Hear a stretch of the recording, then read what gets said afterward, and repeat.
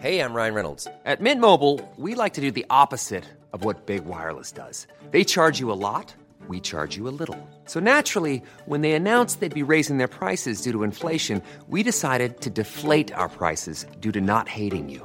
That's right. We're cutting the price of Mint Unlimited from $30 a month to just $15 a month. Give it a try at mintmobile.com/switch. $45 up front for 3 months plus taxes and fees. Promo rate for new customers for limited time. Unlimited more than 40 gigabytes per month. Slows full terms at mintmobile.com. Many of us have those stubborn pounds that seem impossible to lose, no matter how good we eat or how hard we work out. My solution is PlushCare. PlushCare is a leading telehealth provider with doctors who are there for you day and night to partner with you in your weight loss journey. They can prescribe FDA-approved weight loss medications like Wegovy and Zepbound for those who qualify. Plus, they accept most insurance plans. To get started, visit plushcare.com/weightloss. That's plushcare.com/weightloss. This is the Cork Today replay on C103. This is Cork Today. Cork Today with Patricia Messenger on C103. Cork's greatest hits, C103.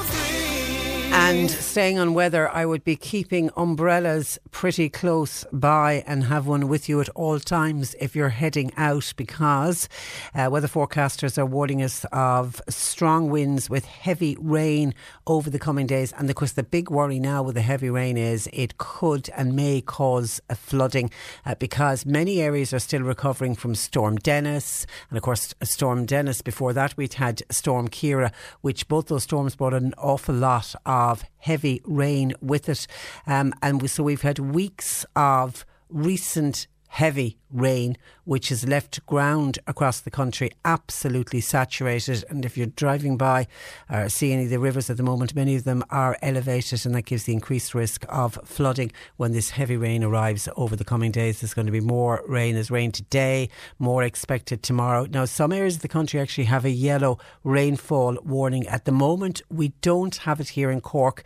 It's sort of the Connacht and then Longford, Donegal, Clare. Now, Kerry has a yellow rain warning at the moment. It could change. They could extend that to Cork as well, but certainly we're going to experience heavy rain right across today, tomorrow, Saturday and into Sunday, and the worst of it by all accounts is going to be Saturday night and into Sunday. So keep dry is the advice today. 1850 333 103. John Paul taking your calls this morning. You can text or WhatsApp 0862 103 103. And today, for all members of the 33rd Dáil, it kind of feels like the first day back at school, because today the Dáil will formally sit, and the outline of what happens is they will sit at noon.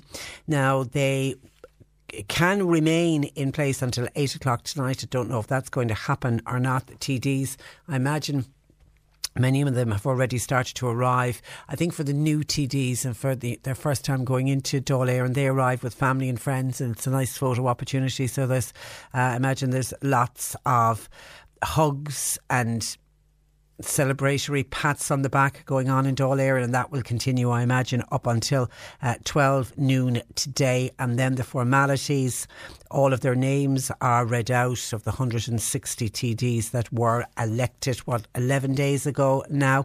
And then the first significant piece of business, of course, is to elect the Ceann Comhairle, who is the chair of the Dáil. Now, it's an important job, but I wouldn't say it's a handy job, but it certainly comes with a number of perks. There's a salary of 175,000. I didn't realise just how high the Ceann Comhairle salary is, but that's what it is, 175,000.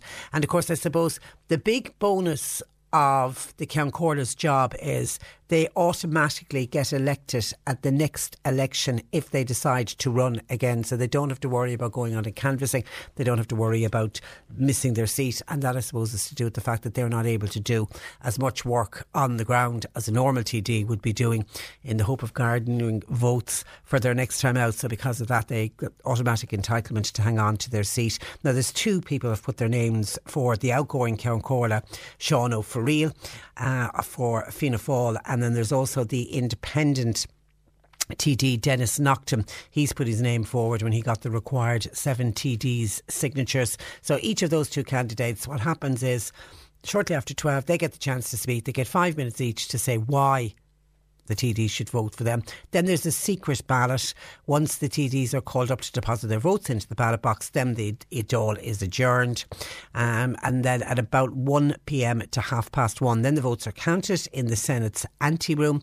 The Count Corla, of course, is always independent and impartial.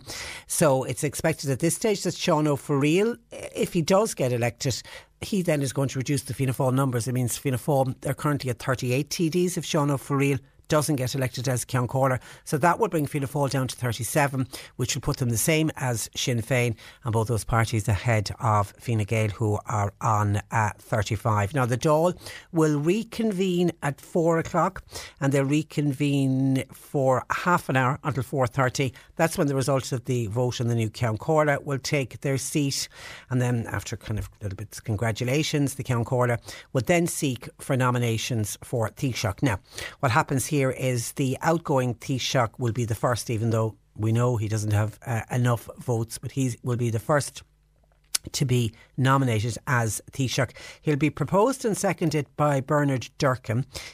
Bernard Durkin has been picked because he's the party's longest serving TD. But then Emer Higgins, always the youngest, get to play a role on this day. So she's the youngest of the new TDs for Fine Gael. So she will also get to propose Leo Varadkar. And then, of course, he's expected to get 35 votes. Then you'll have the Fianna Fáil leader, Micheál Martin. He'll be up next. Now, he's going to be nominated by 2 new TDs, Norma Foley and young James O'Connor from Cork East, who is now holds the title of the baby of the Dáil. I don't know how we like to feel about that, but he is the youngest. He was the youngest TD to be elected. James is just 22. Micheál Martin is expected to get the 38 votes from his party, but that'll be 37 obviously if Sean O'Farrell is a Count Corla. Then then next up will be Sinn Féin's Mary Lou McDonald. She will have her own 37 TDs voting for her. But this is where it'll get a bit interesting, because she's expected to get more votes. Solidarity People Before Profit, Richard Boyd Barrett's group, they say, Solidarity People Before Profit are expected to vote. Richard Boyd Barrett said it'll vote for Mary Lou as he wants to create a left-led government. However, they'll only vote for her to go into government if she doesn't agree to go into government with Fianna Fáil or Fine Gael. So certainly their votes are not permanent at the moment, but it's expected that they'll vote for Mary Lou today. So that would bring her up to 42 votes. Then the Green Party, they get a chance. Eamon Ryan is going to be nominated, and obviously the Greens have 12 TDs, so he will get 12 votes. So after the nominations, there'll be speeches setting out where each party, where they stand and where the TDs stand. And then that'll be followed by voting on each nomination. Now, the votes are manual. So that means that the TDs have to walk through the lobbies at the back of the Dáil chamber. They won't be doing the electronic voting, so there'll be no phantom voters today. They have to physically walk through the Dáil chambers, walk through the lobbies. It's the old-fashioned way of doing it. And one of the reasons for that is they haven't been assigned their seats at the moment, so they can't do the electronic voting. The remaining groups will be watched carefully to see which way they walk and where their intentions are at the moment. Social Democrats are not convinced that the numbers are there for a left government. The Labour Party, most political commentators are saying, probably won't vote for anyone, because they've already stated that they're just interested in a time in opposition, so it doesn't look like they'll vote for anyone to be Taoiseach. The Rural Independents. Now, the Rural Independents are Mattie McGrath, the Healy Rays, our old Michael Collins from West Cork, and they've now added Carol Nolan and Richard O'Donoghue to their ranks. So their ranks are swelling at the moment, but they don't all vote together, so they'll all have their own in whatever way they want to vote, and where the remaining votes will go, pivotal, but nobody knows at this stage. But it's not expected that there will be a Taoiseach that government will be formed today. I think everybody knows that's not going to happen. So what happens then? The Dáil will get adjourned for, it's expected, about 2 weeks, which will bring us up to the 3rd of March, and that's obviously to allow another 2 weeks of talks After the business of the day is completed, then Leo Varadkar has to go to Ors an Uachtaráin to tender his resignation to Michael D. Higgins, because obviously he hasn't been re-elected as Taoiseach. But Leo Varadkar and the government will stay on until a successor is elected, whenever that will be. And that's when the real guessing game begins. How long is it going to take? I saw and heard Micheál Martin yesterday saying that he says a deal he reckons that will lead to the formation of a new government. He reckons it may not be finalised until April. He was speaking at his parliamentary party meeting yesterday. He reckons it could take 2 months before a new government is formed, and I keep referring back to the fact that that's what happened last time round. That's what happened in 2016. It took more than 2 months. It took 76 days in total. It went from February right up to April. We're looking at pretty much the same thing. I think we are. I really think we are at this stage, unless during the next 6 weeks, next 2 weeks, when they take this break for everyone to get back talking, unless something happens in that 2 weeks. But it seems unlikely. It's just looking at the numbers. It seems unlikely. Anyway, that's what's happening today. First day back at the office for the 33rd Dáil, and then they'll all go home again for another 2 weeks. 1850 333 103. Talking of new TD, somebody sent in a text saying, Patricia, could you tell me please, where is the nearest Sinn Féin TD to the North Cork area to be contacted? Well, there is a Sinn Féin TD elected for the North Cork area. North Cork area, depends on what part of North Cork though you're talking about. If you're talking about like Mallow, Fermoy, Mitchelstown, that general area, if you class that as North Cork, I just don't know where in North Cork you're talking about. Then Pat Buckley was elected for Cork East, which covers that area, and Pat Buckley got re-elected as a Sinn Féin TD, and he is based in Middleton. If you're then talking about North Cork being the Macroom side of it, Cork Northwest, then there isn't a Sinn Féin candidate, because that was the only constituency in the country that Sinn Féin didn't even field a candidate. So I would say your closest would be Pat Buckley in Middleton, would be the closest TD for Sinn Féin to you. 1850 333 103. Just a couple of other texts that are in. Dennis said, this is when we were talking about post offices yesterday. Remember yesterday we had Paddy O'Shea on, which is the call for the future government to provide funding to make sure that the post offices that we have, we've just under 1,000 post offices at the moment, that they remain in place and that they're made financially viable. Dennis says, Patricia, I texted in yesterday, but you probably didn't get around to it. Grand, no hassle. But it's pointless for the post offices to even suggest offering driving licence renewal, as you can now renew your driving licence online with the NDLS. They will be better off spending money on developing other services, says Dennis.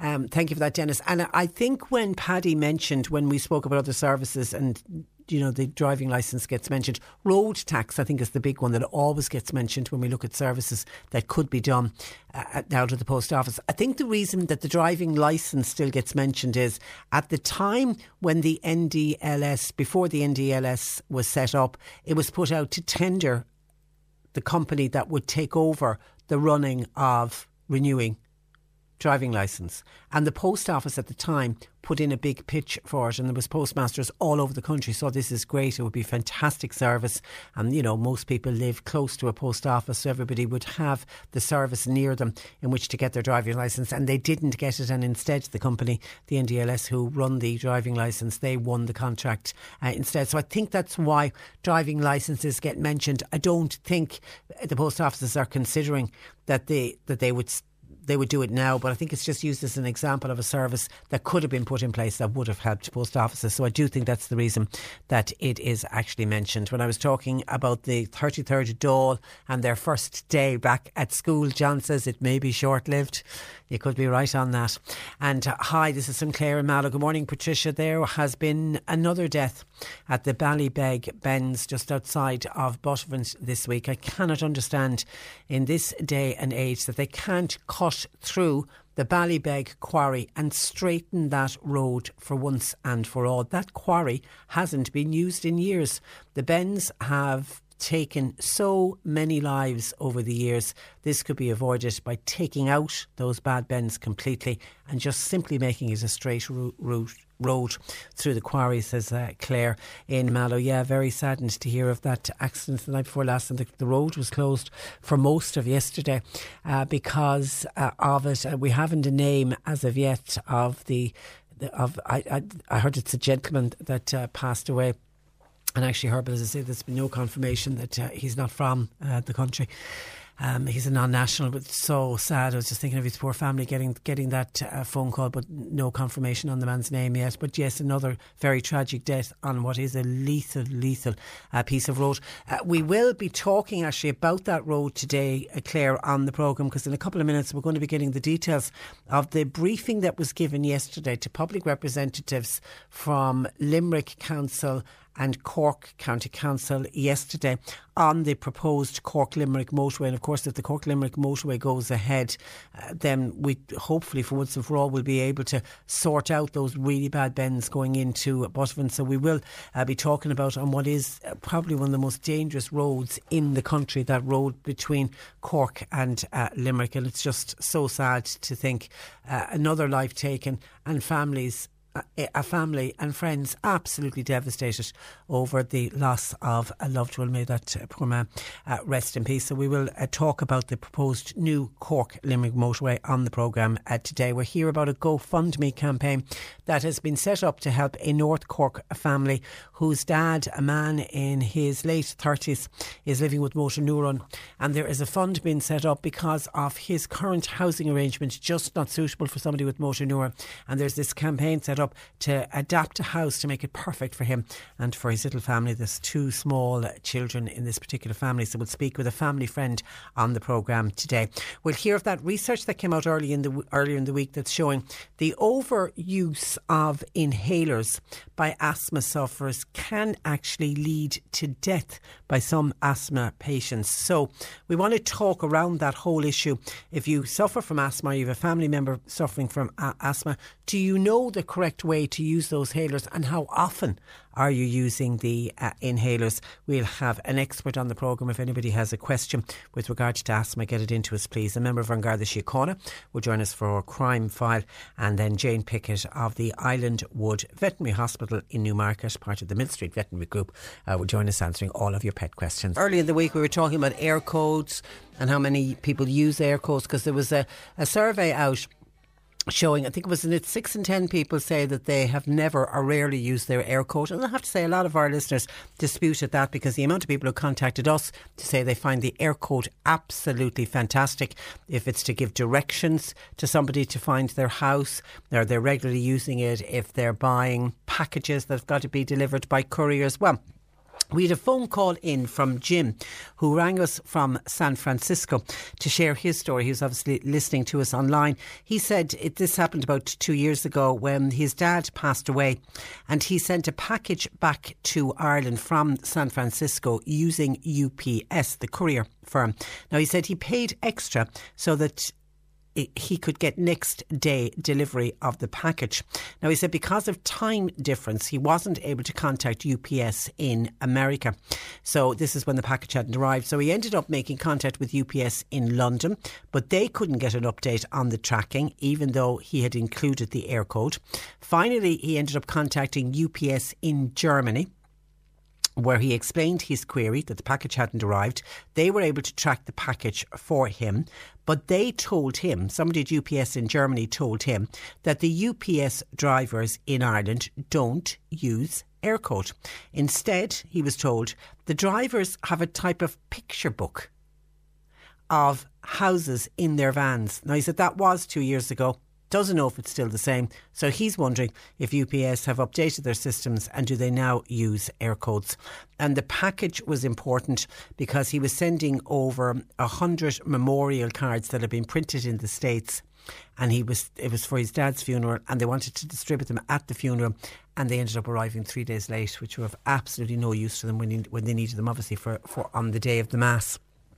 He wanted them for, so that was hugely disappointing to him, and costly as well, because he had, paid out all this extra money for next day delivery. But isn't that incredible that the UPS, the actual a courier company saying that they don't use air code. And as Jim said, that was 2 years ago, and the air code came in 4 years ago, so it would have been in situ at that stage 2 years. It would have been well bedded in. You would have assumed at that stage if there'd been any teething problems within 2 years, it'd be well over. So I don't know. He contacted us anyway to see, does anybody else know? I don't know if there's anybody from UPS listening to us. Do they use air code or not? 1850 333 103. John Paul, taking your calls. We're going to take a break and we are back talking about the proposed Cork-Limerick motorway yet again. Cork Today on C103. With a solid fuel depot at Drew's Fuel and Go. Shortcastle Street, Mallow. Smokeless coal, turf, gas and kiln dried wood. Open late 7 days. Lowcostfuel.ie. Cork Today on C103. Call Patricia with your comment. 1850 333 103. Now, yesterday, Limerick City and County Council hosted a briefing for public representatives giving an update on the proposed M20 motorway between Cork and Limerick. Joining me to discuss what was revealed yesterday, North Cork councillors Gearóid Murphy and Frank O'Flynn. Good morning to you, gentlemen. Good morning, Patricia. Thanks for having me. Good morning, Patricia. Good morning, listeners. You're both very welcome. Now, Gearóid, firstly, the route that has been recommended for the motorway, good news for the North Cork area in particular. Yeah, definitely. It's a very encouraging sign. It's something that I have been fighting for since I was co-opted almost 3 years ago. And I know Councillor O'Flynn and many of my other colleagues will have been fighting for it much longer than that. It's been a saga which has been ongoing for quite a while, and unfortunately there's still quite a bit of distance to go. There's been no money committed yet, you know, in terms of a binding commitment or anything like that on the government. But what has been decided is that if a road is to be built, it will be built between Cork, Mallow, Buttermont, Charleville and then on to Limerick. And that's something that hadn't been kind of out of the woods really until Does that mean that the Cahir to Limerick route is now off the agenda? That's exactly what it means. And it's great news really, because I suppose just from a road safety perspective, it's been shown the current N20 is the second most dangerous road in the country. Traffic studies have shown that 253 collisions, or not collisions, but traffic incidents happened over the last 8 years. That's around one every 2 weeks, and 7 of which were sadly fatal. So, and we had another one to add to that on Tuesday.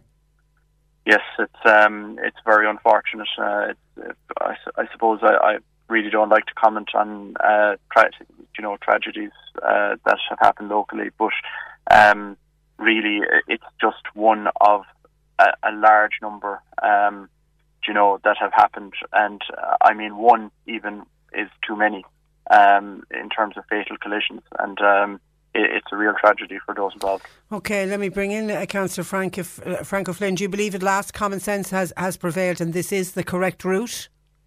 Well, I'm delighted, first of all, that a decision is made. As just let the listeners know, they looked at 9 scenarios in relation to what they would do in connecting Cork to Limerick or Limerick to Cork, the second and the third cities in Ireland. And it's very important that we now have a final decision, because as everyone knows, we were almost ready to go out to tender in 2011 with 20 million spent.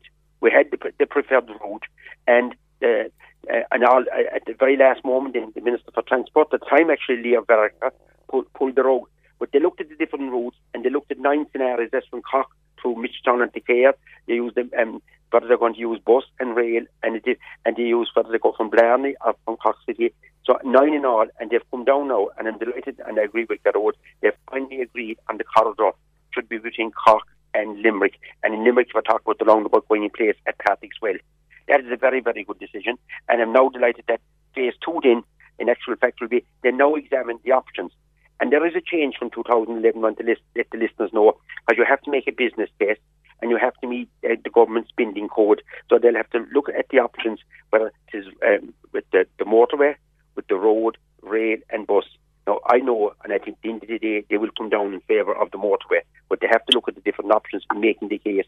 That is now in place, and they'll also, and let the listeners know, there'll be full public consultation in place at the same time, and they've actually written to all the landowners, and there's 850 landowners affected by the new proposed motorway and the corridor. So they've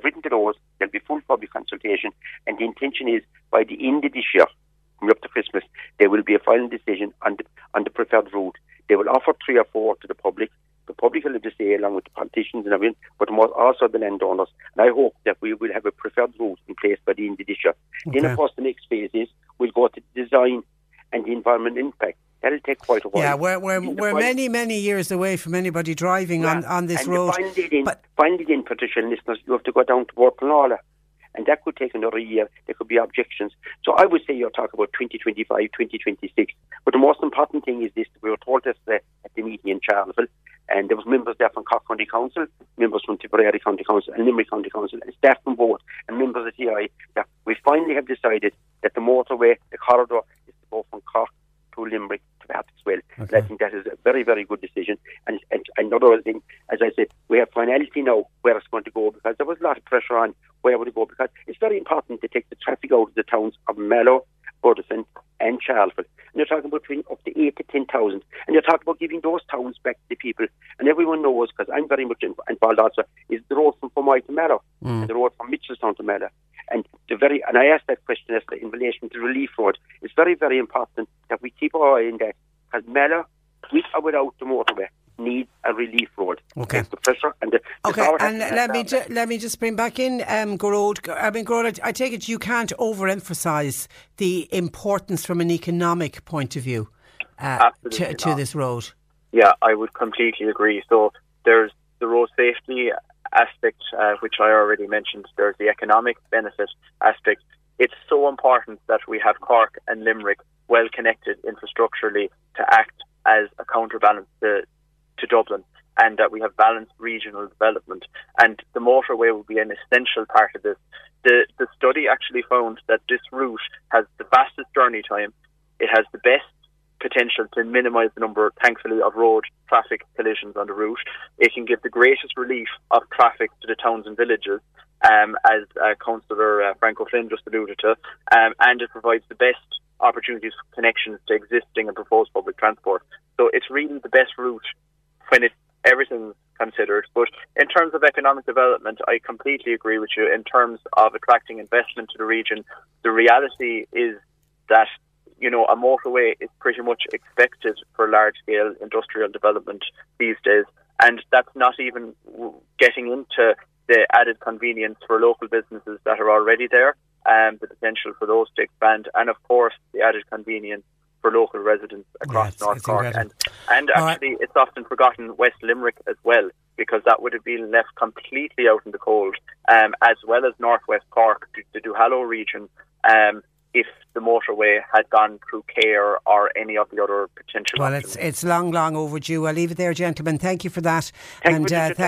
Thanks for joining us. Good morning to you. That is Councillors Frank O'Flynn and Gearóid Murphy with the news now. The public consultation will take place in the latter part of this year, with the preferred option within the N20 corridor identified soon after that. So we will keep you updated on that story.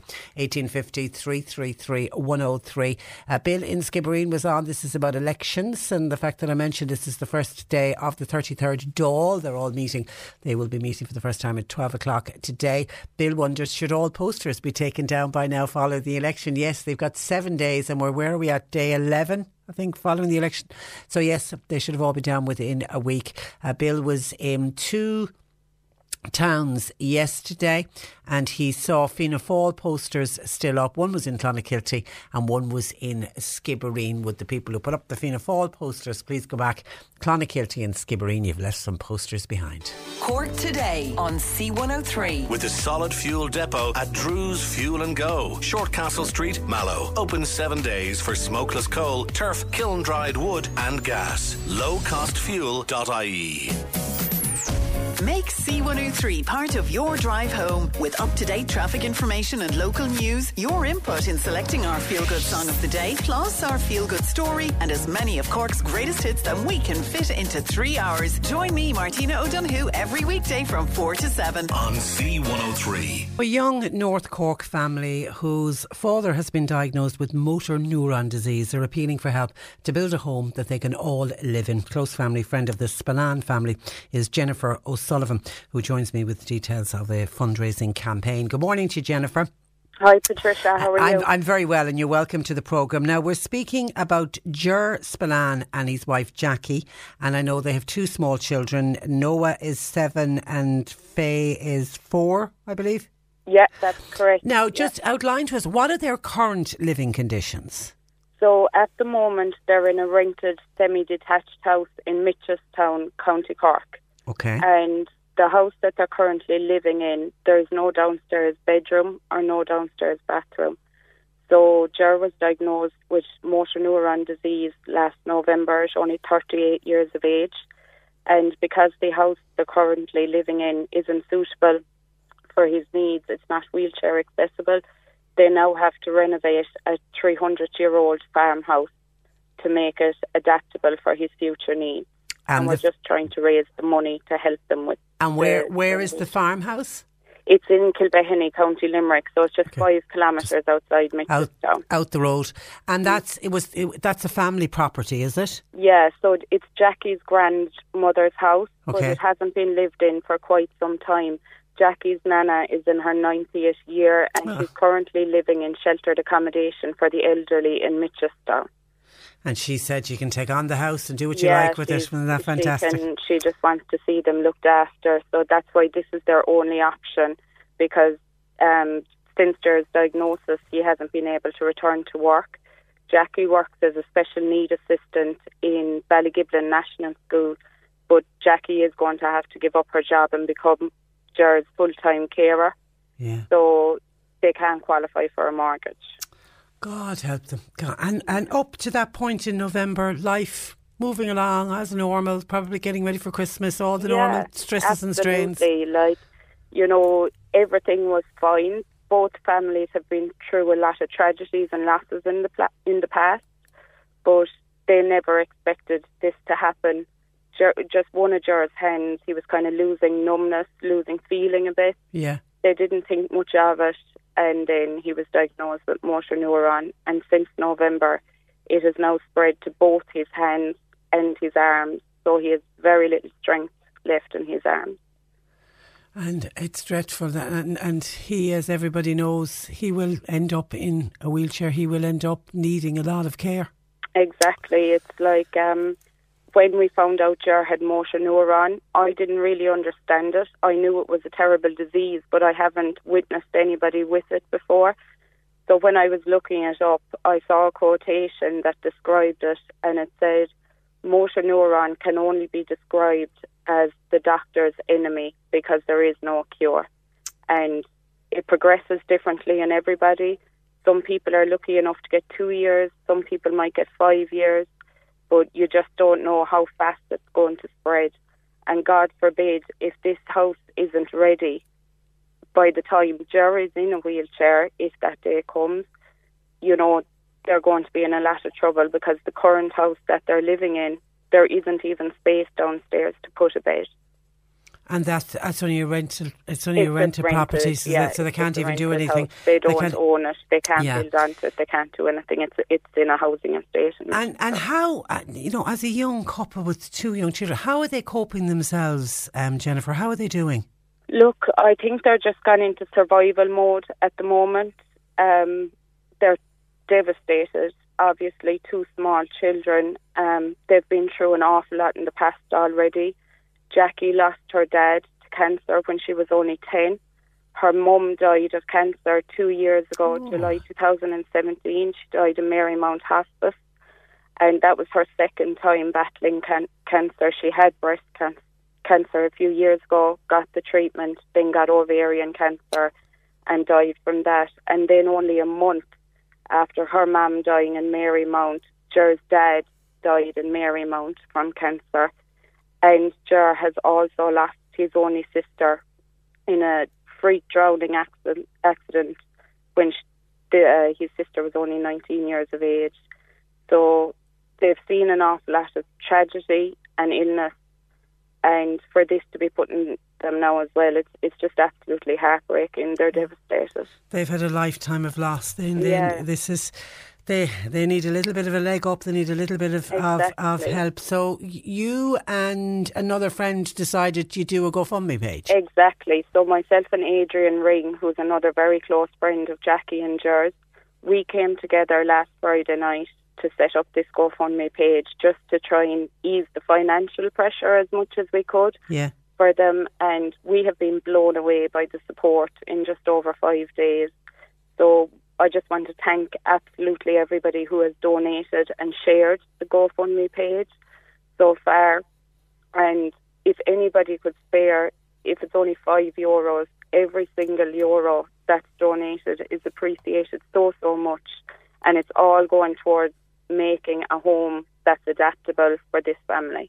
Have you ever got involved in something like this before, Jennifer? Never, absolutely never, and I'm terrified going on the radio. Oh, you're doing really well, and you are a great little fundraiser. I'll tell you that. I checked the page. I mean, you've set a goal of 40,000, but obviously, if you get more than that, happy days. Yeah, like the bill for the house is 150,000. Okay, that's what the builder has priced it, and it's a local builder who has been so supportive. Brilliant. Of them.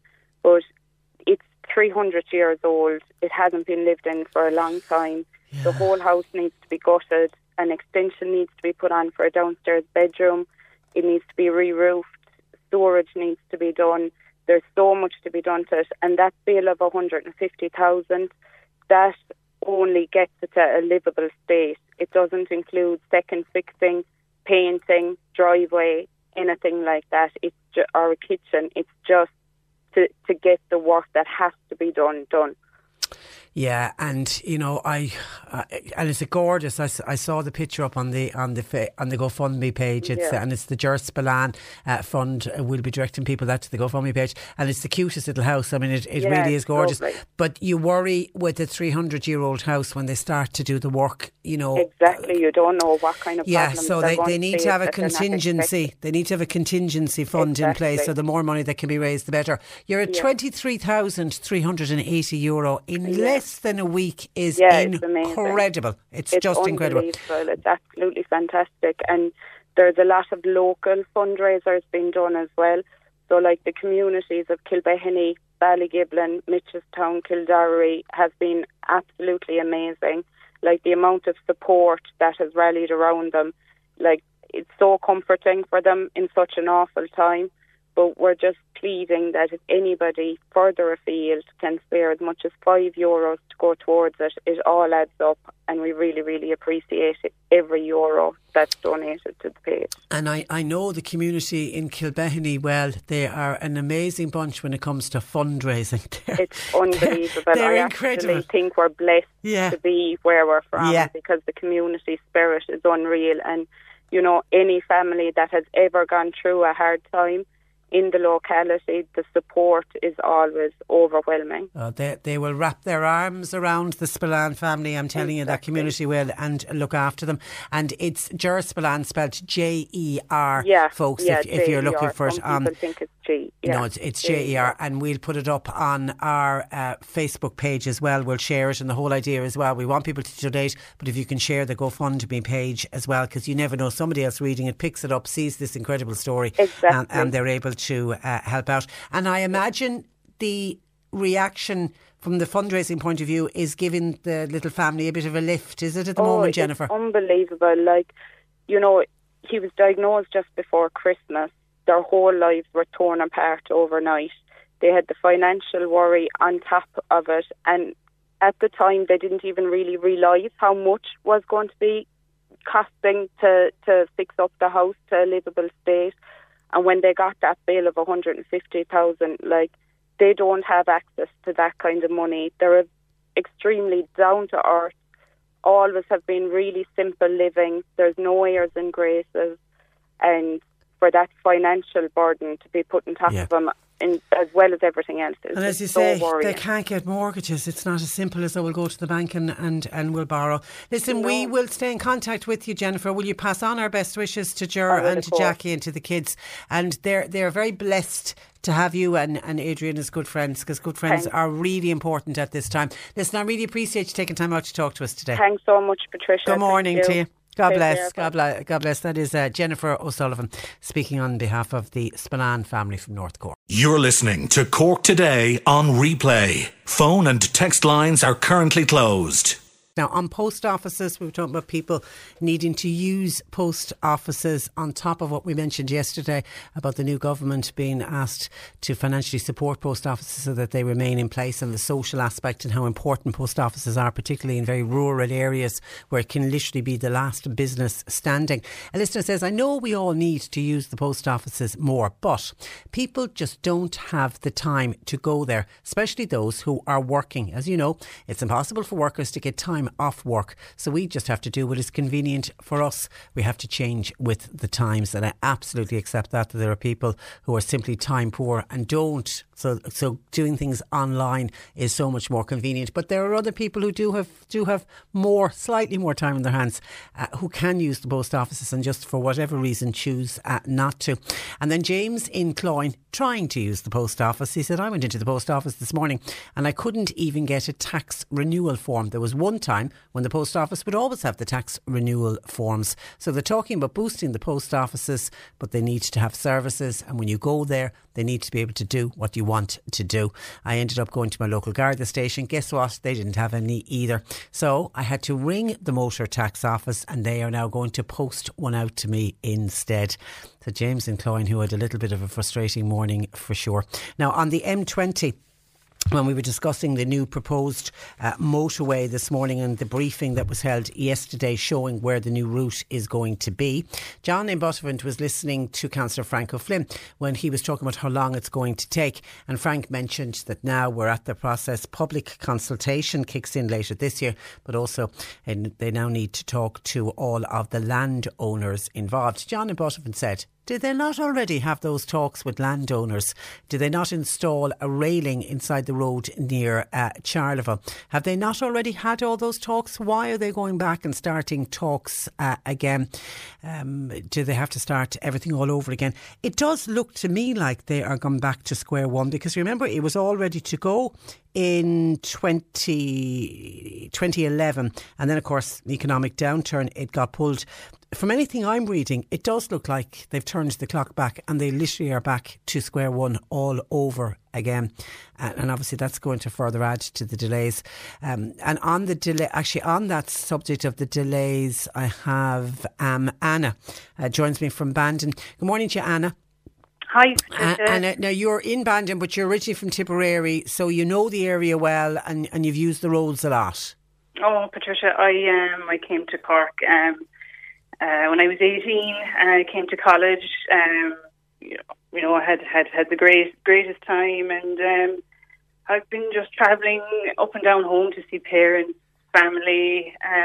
I'm 34 now, going on 35, and just hearing. I tuned in just halfway through to the councillors, and thinking that it's another 10 years. I know. My parents they're doing great, they're getting elderly now, and I have a little boy, and it's just so hard to hear this, that as you said, what John from Buttevant said as well, that they're gone back to the drawing board, which just prolongs everything all over again when they've got to talk to landowners, the public consultation process, and then it'll go back to planning and then don't you know, someone will put in an objection and it'll be back to on board Planola. I want, because as long as I'm doing this programme sitting here, we've been talking about this proposed motorway, and I sometimes think I'll have long gone, retired from this programme, and I still won't be driving on that road. It's very frustrating. Yeah, it really is. I suppose time is just ticking now for us all, and like my parents, I said, they're in their 70s. They've travelled down to us, and you'd have to be up in your mouth having them driving down to us. We get up as much as we can, but as you can hear it there. You've a busy household. And we know it's one of the most dangerous roads to travel on. Only Tuesday, another life lost. It's shocking. So it's very frustrating. Anna, I'll let you get back. What age is the little lad? He's 2. Ollie's 2. Wonderful stage. It is. It's brilliant. It's brilliant. And I love the show, Patricia. Thank you. Love your topics, and surely that there's something that could be done to get this going. You know, I mean, I'd get to London quicker. You would. All right, listen, thank you for your call. Thanks for joining us. Bye-bye, Anna in Bandon. And actually, Councillor Ian Doyle was on to us as well when he heard us chatting about it earlier. He says Charleville will be one of the first towns in County Cork that will benefit from this motorway when it's up and running. So as a councillor in that area, he's hugely welcoming the news, because Charleville, we know if you've got to travel through Charleville, and actually I have to head to Charleville later on this afternoon, and the one thing you think about, oh my God, the traffic going to Charleville is always crazy. 15,000 vehicles a day pass through the town of Charleville, so they're going to massively benefit, along with Mallow and Buttevant. So many other areas are going to benefit from this motorway, but it's you heard in the frustration in Anna's voice. It's when we actually get to hear, is when we actually get to drive on that road. Okay, I want to move to a completely different topic now. This was something that we mentioned yesterday on the programme Dancing with the Stars, and we were talking about Father Ray Kelly, and I mentioned the Father Ray, and I thought fair dues to him to go public on it. He was talking about some of the abuse he has received, abusive messages he has received since he decided to be one of the celebrities to take part in Dancing with the Stars. And I couldn't believe when I opened the papers and read about it. I really didn't think that Father Ray would be getting that type of abuse. And, you know, he spoke about one man ringing him up, leaving a voicemail, and it was literally every second word was F this, F that, priests, F this, F that. And then when he left the message on Father Ray's answering machine, and then he had the cheek to ring back when he didn't get through to Father Ray, and when Father Ray let on it wasn't him because he realised it was the same caller, he started abusing whoever he thought was taking the call on behalf of Father Ray. Just really shocking stuff. And it's kind of, I think it's shook Father Ray a little bit, because I didn't realise, but he went to Shinawilla, who make the programme, and said, I think I'm going to pull out because of the abuse that he was getting. Seemingly he got a lot of abusive Christmas cards over the fact that he was going to be taking part, and I don't even know if they'd even started at that stage, had they? But they persuaded him not to. They've said no, don't. And actually on the abusive phone call, they made him go to the Gardaí, and even though he says nothing's become of it, even though he had the telephone number of and everything of the man who was abusing him. John has contacted us about this. Good morning to you, John. Morning, Patricia. I'm very well, thank you. Are you? Were you shocked to hear Father Ray was getting this kind of abuse, or did you expect it? I was shocked really, because look, it seems it's open season on everybody coming in the back of what happened to that poor girl, Caroline Flack. And this is kind of what kicked off the interest, I think, with Father Ray Kelly as well. And the man was very upset, so much upset, as you previously had said, that he was going to take himself off the show. And what people don't realise, Patricia, he was invited on the show. The same as going back to the X Factor when he came on. When he done at the wedding, when he sang the song Hallelujah, that was picked up by the X Factor team, who invited Father Ray Kelly onto the X Factor. And he was also invited onto Dancing with Stars. He didn't go looking for this. He was invited. Sure enough, he responded, and he decided to take part in both shows, right? But I mean, like, this level of abuse that's hurled at the individual, and especially by people that came on, like the Joe Duffy show yesterday, and they consider themselves practicing Catholics, were an absolute disgrace. You had one guy, Patricia, I don't know, are you listening or not, but this guy must be the oldest guy on the planet. The Guinness Book of Records should be involved here, because he seemed to be talking with in-depth knowledge of the wedding feast at Cana, so much so that you would swear he was there. He was making statements. Okay. So he was talking about Jesus being at the wedding feast of Cana. He was, yeah, and he was saying about that Jesus didn't dance at the wedding. Well, how do we know he didn't dance? How the hell did he? Yeah. He wasn't there. You wasn't there. I wasn't there. And hang on now. To me, when I hear of the wedding feast of Cana, everybody was having such a great time, and they ran out of wine, and then Jesus converted the water into the wine so that people could continue to have a good time. To me, that was Jesus having a party. It was, of course, because he saw that people were having a good time, and all of a sudden it stopped. And it's not that he was endorsing alcoholism or anything, or people acting the maggot. It's just that people, like at any wedding, we've all been at weddings, and they're a great crack and everything, and people are enjoying themselves. And he just facilitated on the day by changing the water into wine. But I mean, I'm sure a young man of his age, right, did actually get up and join in the festivities and probably did go out on the floor and dance. And, oh, merciful Lord, save us from heaven. I mean, the fact is that Jesus actually danced with a woman.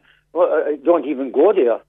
Because I also thought was really nasty was a woman who sent Father Ray a Christmas card, who was given out about him being in Dancing with the Stars, and she said in the Christmas card, remember what happened to John the Baptist when a woman danced with John the Baptist, which of course we know John the Baptist was beheaded. Like, some people went so far as to say that was a death threat. No, I don't know if Father Ray was seeing it that way, but you'd feel. I mean, to me, he's showing a human side to a priest. At the end of the day, you're a priest, but he's a human being. He is, of course, and the fact, isn't it great to see a priest, like, for once we're not looking at it like a Father Smith snarling at the camera. We're looking at a decent man, a decent priest, which them 99% of them were decent out there. There's only just the 1% who done we know what and disgraced the Catholic Church and disgraced their own ministry. But I mean, isn't it great to see like a Father Kelly out there? Because look, he's following on in the gospel of Jesus Christ. Jesus Christ he took the form of a man, he lived amongst us, right? He lived with working class people, he was the original socialist, right? He never had money, he had an honourable trade as a carpenter, his mother was a stay-at-home mother, his father was a carpenter, a working man, and like these people that come on, they speak with so much authority that you'd swear that they know more than God and Christ himself. And I just wonder, like, I mean, the fact, if it was, I know they wouldn't take part, no, Patricia, like one of the imams, we say from Clancy or something, whatever, that represent the Islamic faith, or we say the Jewish rabbi, wouldn't come on those shows, right? But I just wonder, for the sake of argument, if they did, would there be the same amount of level of criticism? And if there was, would we even know about it? No, there wouldn't, yeah. You're right. The Catholic Church, again, is up for grabs all the time. Have a go. And people, I am not, as a practicing Catholic, going to walk around with my head down. And neither should Father Kelly. He could hold his head high. He's a decent man. And he's out there and he's giving enjoyment to people. And what people don't understand, Patricia, it's the public. Okay, he's not a great dancer. We all know that. See, I've only seen bits of the programme. Now I'm going to make it a point of watching it on Sunday. It's the one thing it'll do great for the viewership figures on Sunday. By all accounts, he's not a great dancer, but he's obviously liked by the public because they're voting to keep him in. Well, you see, this is what people are missing. Like, I mean, there's some good dancers gone out of it now, right? The same as the last 2 seasons before, right? And the likes of Des Cahill was kept in from RTE, absolutely useless dancer. They wouldn't respect the man. Poor old Des. Right? And you had the Fred Cook, he was the comedian last year. He was the same, right? But look, what people are missing is the fact is it's the public keep you in. Yeah, it's a popularity contest. Final, you could be the worst dancer there, but if the public like you, it's they keep you in. And it's a feel-good factor. If you look at somebody and even if he's not dancing great, but if it makes you smile and if you think, should God help him, isn't he doing his best? I give him a vote for that, if no other reason. I mean, a listener says, what is wrong with this world? Why can't they just leave Father Ray alone just because he's a priest? What harm is he doing by being on the show? Keep going, Father Ray. I hope you win. That's from a listener in Bandon. I hope he's in the final just to annoy those people out there. All right, listen, thanks for that, John. Thanks very much. And thanks for joining us. I'm wondering how a lot of other people feel about Father Ray. He's come out and gone public rather than hiding the abusive commentary that he was getting, because that's what you'd worry about with the whole Caroline Flack thing, is bringing people who are in the public and who are getting abused, be it on social media or in this case with Father Ray, through people sending cards and letters to his house or by ringing him up.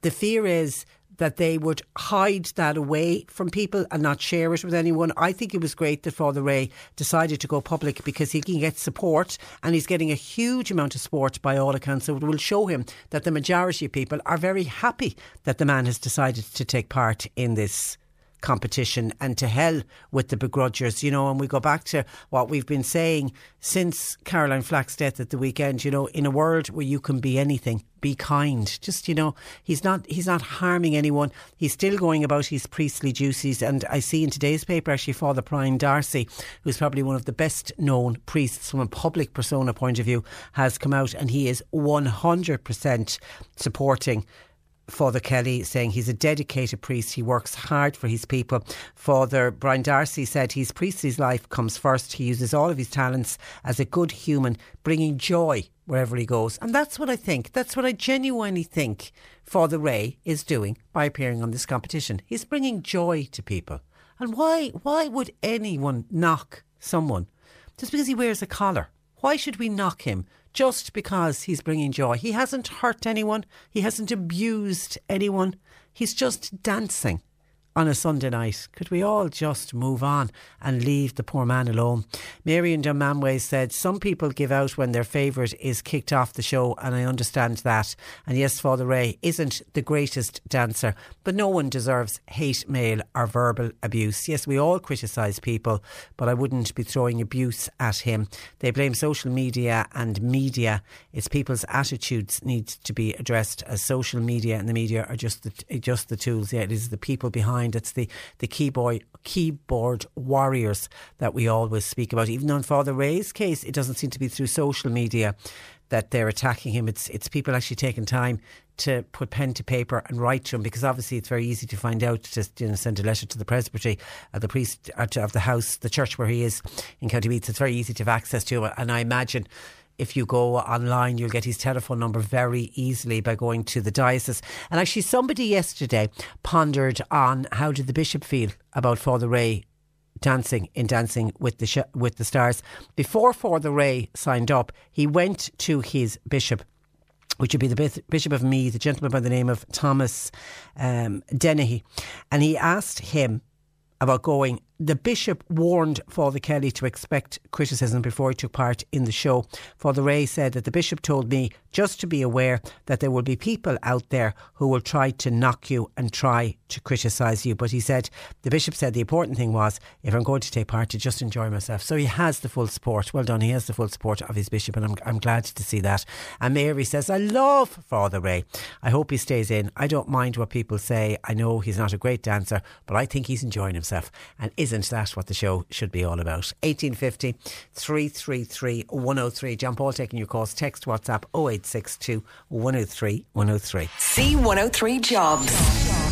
Apprenticed electricians, first, second, third and fourth year, and qualified electricians are all wanted for Cork City and County. The signage department in Mallow Printing Works looking for a part-time operative 3 days per week for finishing all signage and for vehicle graphics. Registered nurse is required for night duty. That's at St Goblet's Nursing Home in Ballyogram. And a housekeeper is wanted 1 day per week in the Greater Kanturk area. Duties to include cooking, cleaning and general housekeeping tasks. Own transport essential. You'll find all the details and more job opportunities by going online now. Just go to c103.ie/jobs for more. This is C103. Cork Today on C103. With a solid fuel depot at Drew's Fuel and Go. Shortcastle Street, Mallow. Smokeless coal, turf, gas and kiln dried wood. Open late 7 days. Lowcostfuel.ie. And we've lots of people I can see supporting Father Ray, saying hope he keeps going, and saddened to think, one has just said really saddened to think that he was even considering not taking part in the show, or that he was going to step down. It was the programme makers, Shinna Will. They're the crowd that make the programme for RTE. They persuaded him not to pull out of the production after he requested to exit the dancing show because of the calls and the letters that he was getting. And it was the production people persuaded him to contact the Gardaí. So he passed on all the details, particularly of the very abusive phone message followed up by a phone call that he got. But he said he gave all of the person's details, but nothing has come of it. I don't know whether that guy got a warning or not. 1850 333 103. Now, new research released this week shows that almost a third of asthma sufferers are increasing their risk of dying from the disease because of excessive use of inhalers as a quick fix to help them breathe. Joining me from the Asthma Society is Sarah O'Connor, the CEO. Good morning to you, Sarah. Good morning, how are you doing? I'm very well, and you're welcome. Now, before this research was released this week, were you aware and indeed worried about people overusing their inhalers? Yes, so this is something that has been on our risk list, let's say, for quite some time. And actually there's a piece of research that has kind of fed into that we have been really bearing in mind. And that's what's called the National Asthma Review of Deaths report from the UK in 2014. And actually what that report showed, that they looked at the number of people who had died in the UK from asthma over the course of about 18 months. So they assessed every single case and identified key trends and key things that had happened across those cases to better understand why people were dying of asthma. And of those people who had died in that period of time, 38% of them had been taking more than 12 reliever inhalers a year, and 4% of them had been taking more than 50 reliever inhalers a year. So that's one a week. And that is what has really, I suppose, informed the questions we were asking at research level, and really has informed the need for this research for us to better understand how big a problem that is here in Ireland. Because I don't think there's a lot spoken about deaths from asthma. You don't hear a lot about it. So I suppose we try and do our best to speak about it very often, because it's obviously it's our main mission is to eliminate asthma deaths in Ireland. One person dies every week as a result of their asthma. My God. And we're talking, is that across all ages? Yeah, it will be across all ages. I mean, the majority might be older people, yeah. But we don't actually have any data or any report that tells us what age people are, why they're dying, what the factors are, obviously because we haven't had an equivalent piece of research to what they have in the UK. So we're very reliant on that report from the UK to try and get to grips with what's really happening. And I suppose we have been asking government for funding into that report so that we could actually really better tailor our own work and inform all of the GPs, respiratory consultants and nurses out there so that they can better engage with patients, but we haven't been successful in getting that as yet. How does someone know if they're overusing their inhalers? So I suppose the baseline piece that our medical director, that's Marcus Butler, he is a respiratory consultant in St. Vincent's, and he helps us out as a volunteer. The baseline piece that he is saying to people is, if you are using your reliever inhaler more than twice a week, and your reliever inhaler is your blue inhaler, it's the one people traditionally associate with asthma. If you're using that more than twice a week, that means that your asthma is not properly controlled, and that you are over-reliant on it. And I suppose that's a big warning sign to people. I mean, more than twice a week would mean that your reliever inhaler should last you for close to a year. So I suppose there's an awful lot of people in that bracket, and the piece of research showed us actually that there were a huge amount of people in that bracket. I mean, the research that we did is with a company called HMR Ireland, and essentially what they did is they took a snapshot of what was happening across the country using dispensing data, so using the actual number of reliever inhalers that were being prescribed and given out to people over the counter. And what it told us is that 3 in 10 people in Ireland are using more than 12 reliever inhalers a year. So they're getting one a month? One a month, and that's at the level that the international research says people are putting themselves at risk of an asthma death if they are that reliant. And then 7 out of 10 people in Ireland are actually using more than 3 a year. So that puts them at risk of a severe asthma attack. So to be honest, those figures are the direct opposite of where we want things to be. I mean, it's a very serious scenario, and it's something we really need to act on. So what is the more appropriate and effective way to control asthma? So I suppose maybe to explain it to your listeners so that they understand a little bit about this. A reliever inhaler is very effective because it works very quickly, normally within about 10 minutes, but it is very short lasting. So the impact of it is normally 2 to 4 hours. And for patients, what that means is if they become over-reliant on their reliever inhaler, they're essentially resetting the clock on their symptoms every number of hours. So they're experiencing the problem and they're getting alleviation from this particular medication, but they're never actually solving the problem. And a GP said to me during the week, it's like having 3 breakdowns of your car and never bringing the car to the mechanic. So actually what people should be doing, instead of relying on the reliever inhaler to make them feel better very temporarily, is that actually they need to be on the appropriate preventative treatment. And I suppose that's a big change that's happening now internationally, as dictated by GINA. That's the Global Initiative for Asthma. And what the Global Initiative for Asthma says now is really there should be no patient who's only on a reliever inhaler. All patients should be on at least a preventer inhaler. And what that preventer does is asthma is all a disease of swelling. And so the preventer inhaler, instead of temporarily fixing the symptoms, it brings the swelling down. So what that means is that the tiny little areoles, that there's much more capacity for air to move around inside in the lungs.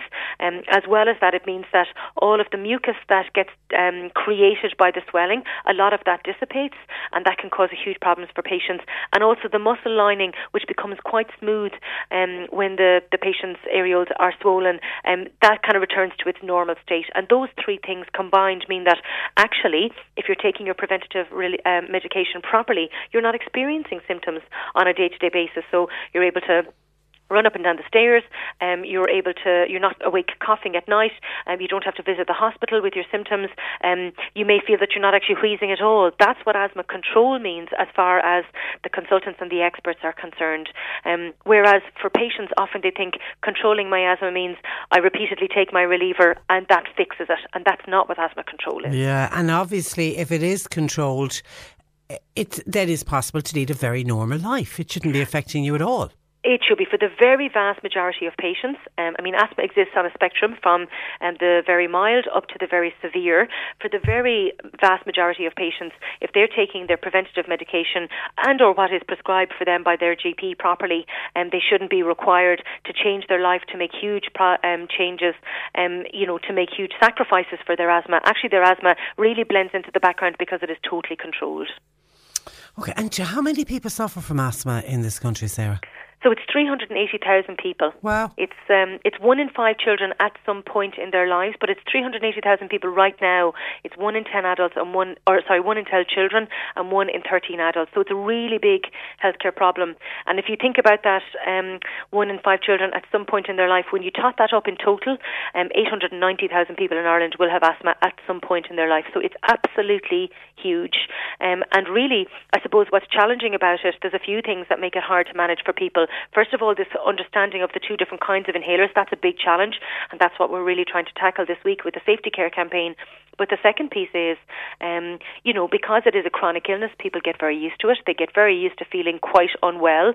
In their head, that's normal because, they think, gosh, well, I have asthma, of course I'll have these symptoms. And what that means is, when they're going in and engaging with their GP, their nurse, their consultant, they may not realise that actually they might need to communicate the degree to which those symptoms are ongoing because actually they're not feeling as well as they could be. And that's a big challenge, is to help people to realise there's a much better level of wellness out there. So where do people go? Is GP your first port of call? So what we're suggesting as part of the Safety Care campaign is that people go to our website and download an asthma action plan. That's just a simple one-pager. They can download it or they can give us a call on 1-800 44 54 64 and we will pop it out to them in the post so it arrives on their doorstep in the next 24 hours. Well done. And how can people contact you? They can contact us on 1-800 44 54 64. And what people can do then is they can give us a call. We have that phone line, as well as, for people to post stuff out. That phone line is staffed by asthma respiratory nurses, and we can arrange a call back with the nurse, normally within a few hours. Sometimes if things are busy like they are this week with the campaign ongoing, it might take the following day. And the nurse will do a half an hour of a call, a chat, an appointment to guide people through, the different kinds of medication, help people to find their triggers, and to also work out the asthma action plan for them. And then the other thing we're really recommending that people do is, if they think they are taking more than 2 puffs a week, to keep a note of that and to go to their GP. So we're asking them to proactively do that to make sure actually that they're bringing that information to their GP and that they are ready to change or escalate or understand more about the right preventative treatment, because that's really key. Okay, great advice. Thank you for that, Sarah. Just one extra piece I might add, actually, if that's okay. There's the piece of research showed us actually what was happening in Cork very specifically, and your listeners might be interested in that. Okay. Essentially, in the year when people are diagnosed, it was 15% of people were over-reliant on their reliever inhaler. But the big jump for us, which was a big concern, is by the time they've been diagnosed a year, and we looked at that, 2 out of 5, so 41% of people had slipped back and were over-reliant on their reliever inhaler. So what we might suggest is any of your listeners, if they've been diagnosed a year ago or up to 5 years ago, we really think it's a good idea to use this campaign and the knowledge about the 2 puffs a week being what control means. We would suggest that actually they go back, they speak to their GP, because often what we find is that people get quite used to taking their inhalers the way they're used to taking them, but it's often not necessarily necessarily correct. And like I said, that kind of slippage happens, from the year immediately after diagnosis, and that's quite a key intervention point. Okay, we'll leave it there. Thank you for that, Sarah. We'll speak again, but thanks for joining us today. Okay, thank you. Good morning to you. Sarah O'Connor there, who is the CEO of the Asthma Society. Look after your asthma, folks, please. 1850 333 103. John Paul taking your calls. We'll look at your pet questions, of course, because our resident vet will be joining us in the final hour of the programme, Jane Pickett. And we also, don't forget, have our Husqvarna competition with Atkins, Carrigrahan Road. I'll play you the song. Don't call us yet, though. We'll be doing this in the next hour, playing a line of a song, the last couple of words, mowed off.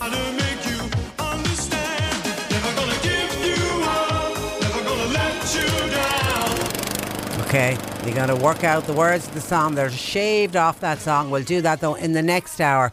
So hang on that. Let's take a break. Cork Today on C103. With the Solid Fuel Depot at Drew's Fuel and Go, Shortcastle Street, Mallow. Open 7 days for smokeless coal, turf, kiln-dried wood and gas. Lowcostfuel.ie is one of the world's most popular performers. Win your way to Billy Joel in the Big Apple, Madison Square Garden on May 2nd. Stay listening to C103. Then text or WhatsApp every time Billy Joel plays for your chance to get in the grand final. Billy Joel in the Big Apple starts Monday 24th with AmigoLoans.ie on Cork's greatest hits, C103. Time for this week's Garda File. I'm joined in studio by Sergeant John O'Leary, based at Mallow Garda Station. Good morning to you, John. Morning. And you're very welcome to a studio. We've been reporting on this very sad story on the news, and I mentioned it again when we were talking about the motorway. Yet another death on the roads, and yet again on a particular stretch of road that's notorious, the bends at Ballybeg. Yes, Patricia, yeah. On Tuesday night, last the 18th of February, at around 10 to 11, there was a collision at the Ballybeg West in Butterfint. We all know the section of road between Mallow and Butterfint. It's a dangerous stretch of road, a lot of serious bends. And look, we're appealing to motorists who are travelling on the N20 between 10 p.m. and 11 p.m, especially those motorists that would have dash cam footage or any witnesses who would have anything to add to help our investigation into this tragic accident, to contact Mallow Garda Station 022 31450. I would also like to thank the witnesses who have come forward already. They've been a great assistance to the investigation. And look, I would appeal to motorists. We can see the weather we have now. The sun is shining in the windows here. Half an hour ago they were looking at snow. Adjust your driving to the conditions that's there. Like we have wind, rain for the last couple of weeks, and like we don't know what potholes are on roads which would damage cars. Yeah. Just take your time, plan your journey. If you're delayed, don't take chances. It's not worth it. I suppose it's better to arrive late than not to arrive at all. Absolutely, absolutely, and our sympathies to that poor man's family. It really is shocking. The dash cam footage is proving great, isn't it, for investigations? A lot of cars now have dash cam footages, and they're great assistance in investigations such as traffic accidents, or if there was burglaries taking place. If you never know what you passed, and you may have picked up a car that was outside the premises or whatever. It's good. It's good. It's for your own protection as well. Like if you're driving, we all see these stage accidents where people walk out in front of motors and pretend to be hurt.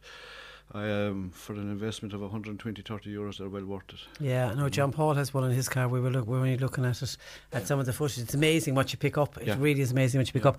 Now, burglaries in Mallow. These were vacant houses. Yeah, one house is permanently vacant. This was at Lower Bear Forest. The house is vacant. The lady at the house is now residing with her daughter up the country. It was last checked on the 7th of February, but when it was checked last Saturday or Friday at the 14th of February, it was found it was broken into. No, thankfully there was nothing taken from the house. So if there's property like that where people are no longer residing, I'd appeal to relatives to take all valuable property out of the house and put it in storage or move it on, just because when a house is vacant it's hard to keep an eye on it. Notify your neighbours as well, and maybe your local Garda station that the house is vacant, and we can keep an eye on it. Yeah, because people will start to realise the house is vacant. Will realise that. And then the second one is at Castle Crest, which is on St. Joseph's Road. These people were on holidays from the 8th of February to the 16th of February. So we're appealing to anyone who saw anything suspicious around the Castle Crest, St. Joseph's area of Mallow. Again, contact Mallow Garda Station if they have anything to tell us. Again, I suppose if you're going on holidays, just make sure you plan. Like, make sure you don't have posts lying on the hallway while you're away.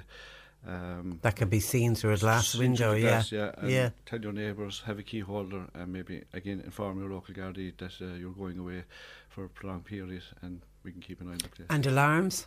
Yeah, alarms, especially alarms, and if you do have an alarm, to turn it on. Yeah, it's most effective thing. Yeah, it's amazing the number of people that install alarms and for whatever reason never switch it on. Yeah. Now, you want to talk to us about theft of a mobile phone? Yeah, this was the one that a person placed an ad on Dundee.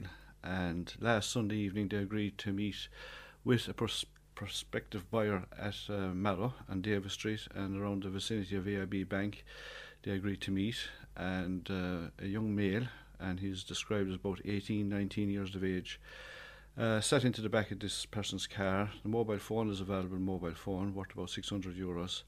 The male that got into the back of the car described as 18 to 19 years of age with brown spiky hair. No better description.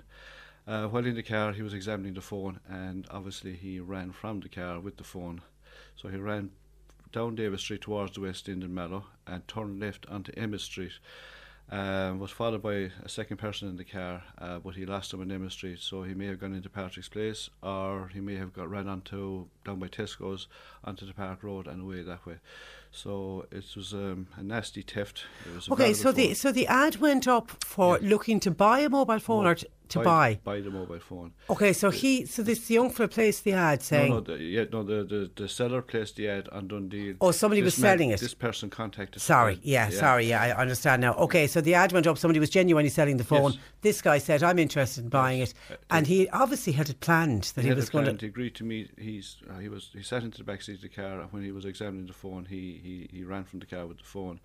So look, if anybody was walking on Davis Street last Sunday evening was a very bad weather-wise. With the storm. So if you're walking or driving, again, dash cam footage. If you saw this person running down Davis Street towards Emma Street, you may have recognised him, or if you saw it, just please contact Mallow Garda Station and might assist our inquiry. And lots of people sell items. It's on Dundee, buy and sell any of those. You've got to be, I suppose it's a word of cautionary, word of warning now, to be careful who you're meeting and where you are. Well, when you agree to meet somebody, if you're selling something, agree to meet them at a location you know. The people that were selling this phone were not from the Mallow area, they were from Cork City. So agree to meet them on your terms. Meet them at a filling station that you know where there's good lighting, good CCTV footage of it, and maybe get out of the car and be seen on CCTV. It has helped us a lot in investigations where fraud has been done through placing ads on Dundee, and people have been taken to court because of it. Just you set the criteria where you want to meet the person to do the deal. So, whereas do you reckon this guy had no intention of buying the phone? His whole intention was to steal it. So he had his exit route planned. So that's why he dictated where I need. Okay. Correct. All right, you got to be so careful. So, and when again did that happen? Last Sunday night. Last Sunday evening, 6:30. Yeah. During it was the end of the storm. The storm was moving out, so it was particularly bad. Okay, and from that bad news story to a good news story, the Cork North Garda Youth Awards. We're giving out. As I say, the Youth Awards are an excellent way of congratulating young people for their actions during the year. The Cork North Garda Youth Awards were held in the Charleville Park last Thursday evening. The awards were sponsored by Supermax, and Mr. Pat McDonough, the owner of Supermax, and as well as Judge David Waters, attended the function in the Charleville Park Hotel. There was 170 people, family and friends, attended to support, and we had 11 award winners. I'd just like to name them. We had Jasmine Cusack, Emily Noonan-Keane, Salman Ahmad, Liam Lynch, these are from Mallow, Dylan Rainey's from Lumberstown. This young man, 13 years of age, and a fellow pupil on the bus home from Bantier National School began to choke on a sweet, and he saved her life by doing the Heimlich manoeuvre for a 13-year-old to think. Terrific. It was fantastic. We have Laura Tobin Campbell from Ballyhooly, Emer Hayes and Hannah Walsh from Youghal, Adam Carlton from Doneraile, and we had group winners then were Conor Farroga Group And the Community Safety Award was St. Corman's College Middleton. They're an environmental committee who picked up rubbish, unbelievable amounts of rubbish on a short stretch of beach down in East Cork, So well done. Yeah, well done. Congratulations to all of the winners. Yeah, Patricia, can I just mention one other thing? There's a young lady in Ballantyre there, Sarah Weathers, who has been suffering illness. She attended Beaumont Hospital neurological unit, but when she left that, she decided to have a fundraiser on behalf of the unit in Beaumont, and she held a fundraiser table quiz and a GoFundMe page, and she raised €15,000, and that was presented yesterday.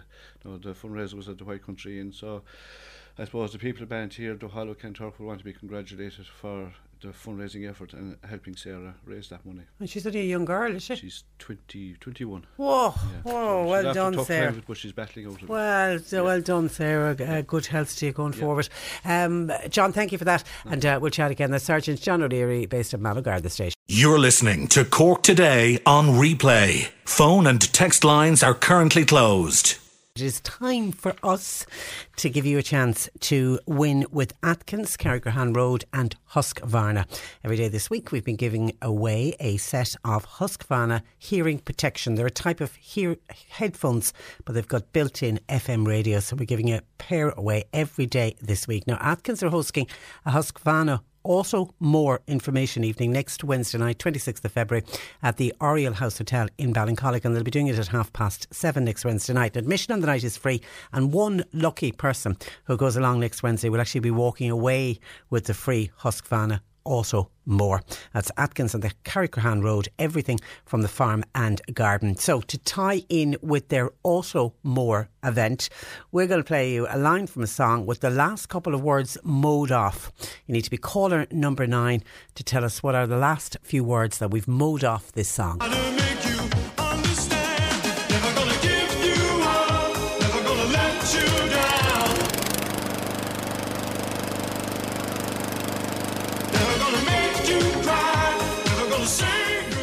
All right, John Paul has decided to mow the middle of the song today. So if you can tell us what are the missing words from that song, you need to get dialing now, 1850 333 103, and caller number 9 with the correct answer will win the Husqvarna hearing protection headphones with the built-in FM radio. Will I play it one more time? Why not?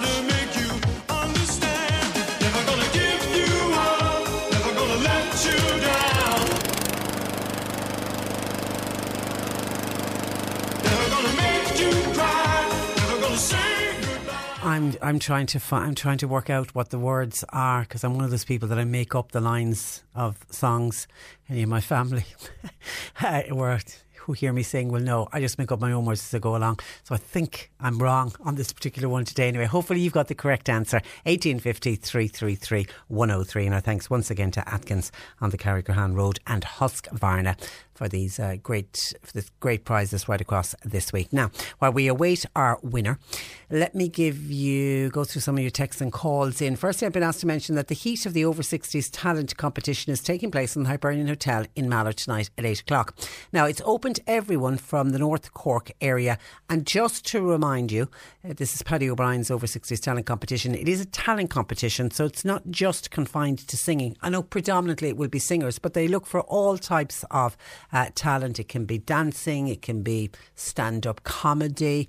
If you can do a bit of magic, maybe you play an instrument really well. If so, and you're over 60 and you'd like to take part, why not head on down to the Hibernian Hotel in Mallow tonight at 8. Is the 44th year of the competition. Isn't it incredible? And I've just been told that the winner tonight, the person who qualifies out of the heat in Mallow, goes directly to the overall final. So they're obviously bypassing. There used to be semi-finals. They're obviously not having semi-finals. They're straight through to the final. So it's well, good luck to everybody taking part tonight in that competition in the Hibernian Hotel. Okay, what else is coming into us? We were talking about the proposed motorway between Cork and Limerick, the long overdue motorway. Some of your thoughts on that. Tim says, we cannot do without consultants. So this is when we're talking about the consultants who are getting involved. It looks like it's all gone back to square one. They need to talk to the landowners again. It's gone out to public consultation, or it will be later on at the end of the year when the final route will be decided. And then it'll have to go to planning, and then on board Planola will get involved. And, you know, we'll be waiting many, many years before we'll finally get to drive on this road. But let's onwards and upwards. Anyway, so Tim is picking up on the amount of consultants that are involved in the planning for this particular road. We cannot do without consultants, whatever they actually do, says Tim. If the Chinese were building the road, how long do you think it would actually take? And I'm assuming Tim is referencing that hospital. Now, I know it was Portakabins in the main were used, but how quickly the Chinese, for the coronavirus, managed to get a 1,000 bedded unit up and running. It was just incredible, the speed at which they work. Anyway, Tim says maybe the consultants are there to protect us from the coronavirus. As I said yesterday, on Post Office Savings Bank, they should have in some way a current account into which your dole, your pensions, your pay could be paid directly into, and then give you the option of a card to withdraw money from a hole in the wall, either at the post office or from any other outlet. And that was one of Tim's suggestions yesterday when we were looking for ways in which to ensure the future of our post offices. That's what he was suggesting, some kind of a post office savings bank with the current account and with your card, your Visa debit card, so you could use it for the hole in the wall. We were talking about asthma in the last hour. Mary says, hi Patricia, I use Symbicort inhaler. I use it twice a day, 2 puffs every time. So I didn't know what that particular inhaler was, so I did a quick search. I did a quick Google search while the news was on at 12, and that's one of the preventative inhalers, and that's exactly what Sarah was talking about. You obviously have your asthma under control, Mary, so you're using a preventative. What the research was talking about was the inhalers that people use when they get out of breath, the blue inhalers, and they're the ones that the experts are most worried about because people are overusing those. But the preventative, no, you've got your asthma obviously under control, and you're controlling it by using a preventative inhaler. But as ever, whenever we do pieces like that, I always say to people, your first port of call, if any issue on a health related matter comes up on the programme, your first port of call is your doctor. Just go speak, go talk to your doctor if you have any concerns, and tell them about something we were talking about on the radio, something that raised your concerns, and have a further chat with your doctor. 1850 333 103. You can stop calling us on our Husqvarna competition because Roy Cronin in Lombardstown gave John Paul the correct answer, and Roy has won for himself a Husqvarna hearing protection headphone unit which has got built-in FM radio. Congratulations to you, Roy. And John Paul is now typing up the correct answer for me because I'm not even going to have a guess at it.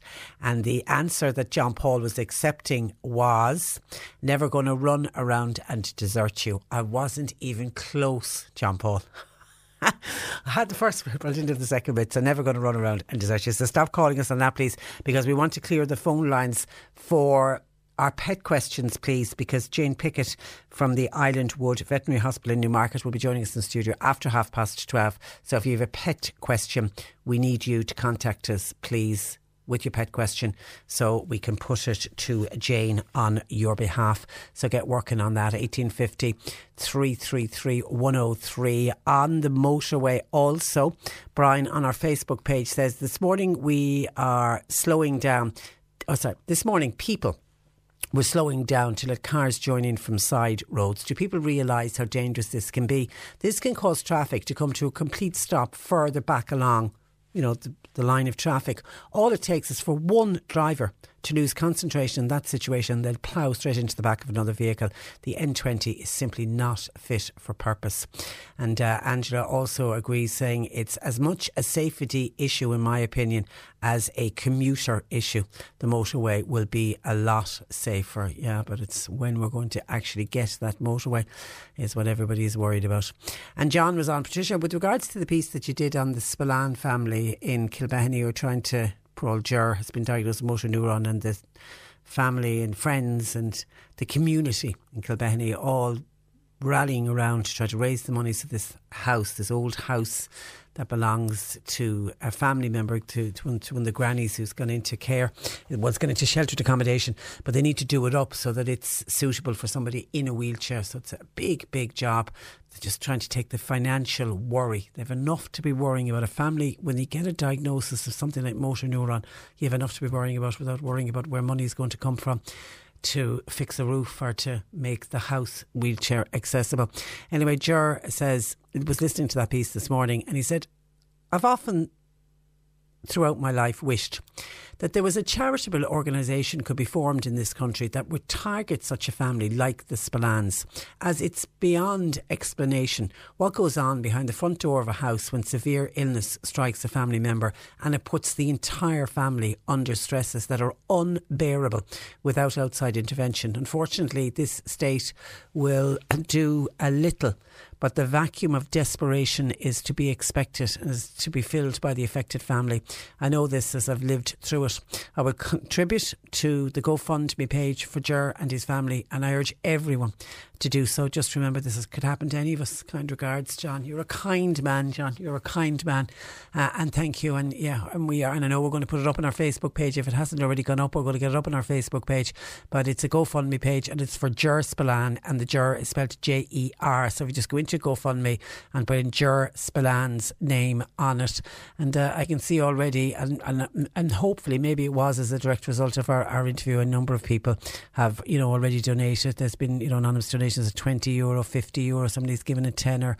Somebody called Trevor has given €50 just in the last hour while we've been on, since we were talking to Jennifer, the friend of the families who set up the GoFundMe page. There are €23,550, and the target is 40,000, but I'm hoping that it even goes higher. I'm hoping that they just raise enough money so that they can do the house top to bottom, from the roof that needs to go on it, all the insulation work, the heating has to go in, widen all the doors, make it wheelchair accessible. Like that fantastic programme that's on TV, I love watching it, the DIY SOS. I just love those programmes, and that's when a community comes together and rallies around a local family. Something like that. Wouldn't it be great if we could do something like that for Ger? So please, if you have anything at all to spare, please donate. And then we have been talking this morning about Father Ray. And we've been talking about the nasty things that poor old Father Ray Kelly on Dancing with the Stars has had to put up with. Well, Ellen in Mitchelstown says, I wasn't watching Dancing with the Stars for the dancing. I've only been watching it for Father Ray. And it's amazing the amount of young people that love him.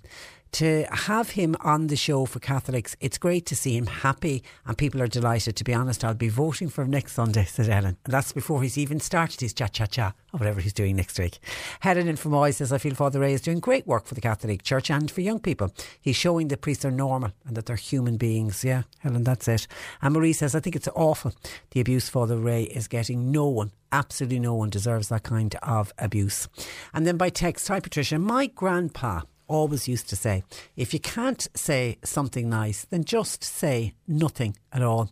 These trolls are the ones to be pitied. How sad their lives must be if they seem to get some kind of a thrill in hurting another human living being. While I did not know Caroline Flack, I did meet her once and found her to be a most kind, gracious and giving woman. Social media also need to take responsibility for implementing stricter guidelines to stop these trolls remaining anonymous. I am saddened beyond words at not only Caroline Flack's passing this week, but to all of those affected by bullying of any form. People, be kind. That's a lovely text. Thank you for that to 0862 103 103. And it leads me nicely, seeing as that text ends with be kind in a reference to bullying. Listen to this email that we received to the programme that I have to say really saddened me when we received it yesterday. Now, it's from a gentleman who doesn't, when I read it out, you'll understand why, doesn't want his name called out. So for the purposes of this, I'm just going to call him Noel. Dear Patricia, I'm extremely distressed as I write this email to you. I've worked for a company for the past 14 years. We got a new line manager last year. He started bullying me not long after he started. This continued right up until a few weeks ago when I made a bullying complaint to the HR department. Since then, the bullying has actually gotten worse. My mental health has deteriorated and I had to go to the doctor, who advised me to contact the Samaritans if things got really bad. I told my union representative I was leaving my job, but she advised me to stay and continue with my case, as this individual would simply start bullying other members of staff. I decided to stay, and a meeting was set up for this person and myself to meet one-on-one, but he got aggressive in the meeting, so I simply left. I was instructed to do so if I felt uncomfortable. My union representative and myself were now awaiting a meeting with the HR department. Other than the meeting which took place, I've had no contact from this individual since the time I made the complaint. On Monday, he started emailing me. I was advised to keep a paper trail of his contact with me, so I CC'd myself on my responses to him. He sent back a mail stating that he was aware I was CCing myself and I was to desist from doing that immediately. I felt this was more intimidation by him towards me, so I sent the email to myself and then sent it on to my union representative. This morning, this was yesterday, when I went into work for the start of my shift, I was met by a manager from a different branch of our company. He had my line manager on speakerphone, who instructed me to hand over my work phone and keys, as I was being suspended for a breach in security for sending that email to myself. I rang my union rep, who said that 2 meetings now will have to take place. One for the bullying accusation and the other for the security breach. She had thought my manager might apologise for his actions and promised that it wouldn't continue. But instead, since I made the bullying complaint, he has targeted me even more. Can I please get advice on this? Or has anybody else experienced this kind of situation at work? I absolutely love my job, or I loved my job until all of this started. I spent this morning crying instead of being at work doing my job. Thank you for taking time to read my mail, and obviously please don't call out my name, but we have the person's name and email address, so we're just calling him Noel. Isn't that just absolutely shocking when bullying at that level and what it can do? And of course the big worry for me in all of that, I mean, I'm absolutely disgusted at that bully, and also that bullying continued. Other people at work must have seen it. I mean, and that's what always saddens me. I mean, evil will continue if good men and women don't stand up and say stop. Somebody else should intervene and say what you are doing is bullying, and call it out for what it is. What I would say to you, Noel, is don't give up. I mean, I don't give up, because by giving up, the bully wins. I mean, I would go to that meeting. I mean, the security breach one, go along, explain why. I mean, I can't understand you sending an email to yourself as a security breach. So I think you've got a good case to argue on that one. But certainly on the bullying one, I would fight that guy tooth and nail, and I would call him out for what he is doing. But also what I find really worrying in your email, you know, you were right to go to the doctor. I'm saddened to see that your mental health has deteriorated, but to hear a doctor tell you that you should contact the Samaritans. Now I know the doctor is probably overworked and overstretched as well, and is probably just worried that if something happens in the middle of the night and you go through a very low ebb, maybe that's what he or she, I don't know if it's a male or female doctor, is suggesting, that you go to the Samaritans. But goodness, I don't think I've ever quite seen that in print of a GP telling somebody, you know, you need to ring the Samaritans, particularly when somebody's coming to a GP for help. But it's a really, really sad email. You unfortunately are not the first person to be bullied, and you won't be the last either. But thank you for sharing your story with us, and we've put it out there now, and I'm sure there will be people listening who had been in the very same situation as you in the past, who may be able to give personal experience and advice because of personal experience that we will be able to send your way and to help you. But certainly my gut instinct is do not give up, do not leave the job. OK, you've been suspended at the moment, you've got your union rep on your side. Attend all of those meetings that they call, and fight your corner, fight this tooth and nail, because that bully, whoever that person is, shame on that person, needs to be called out for what that person is doing. 1850 333 103. Our lines are open. You can text or WhatsApp 0862 103 103 with a reminder to you that we are looking for your pet questions, please. Because Jane Pickett, our resident vet, will be joining us in the next few minutes, joining us live in studio to get your pet questions in to us, either by phone or by text or WhatsApp. The C103 Cork Diary. With Cork County Council, supporting businesses, supporting communities, serving Cork. Visit corkcoco.ie. Ballygran Camogie Club, they're looking for new members in all age groups. You can contact Kathy if you'd like to get involved. 087 944 2867. Mitchelstown Operation Transformation, their walking group, 2k and 5k walks are on every Tuesday and Thursday night, so they're on tonight again, with gym sessions on a Wednesday. The Irish Wheelchair Association have a fundraising coffee morning going on as we speak in the Hibernian Hotel, while Kildallery Community Development, their weekly lotto draw that's on in Welsh's Bar tonight.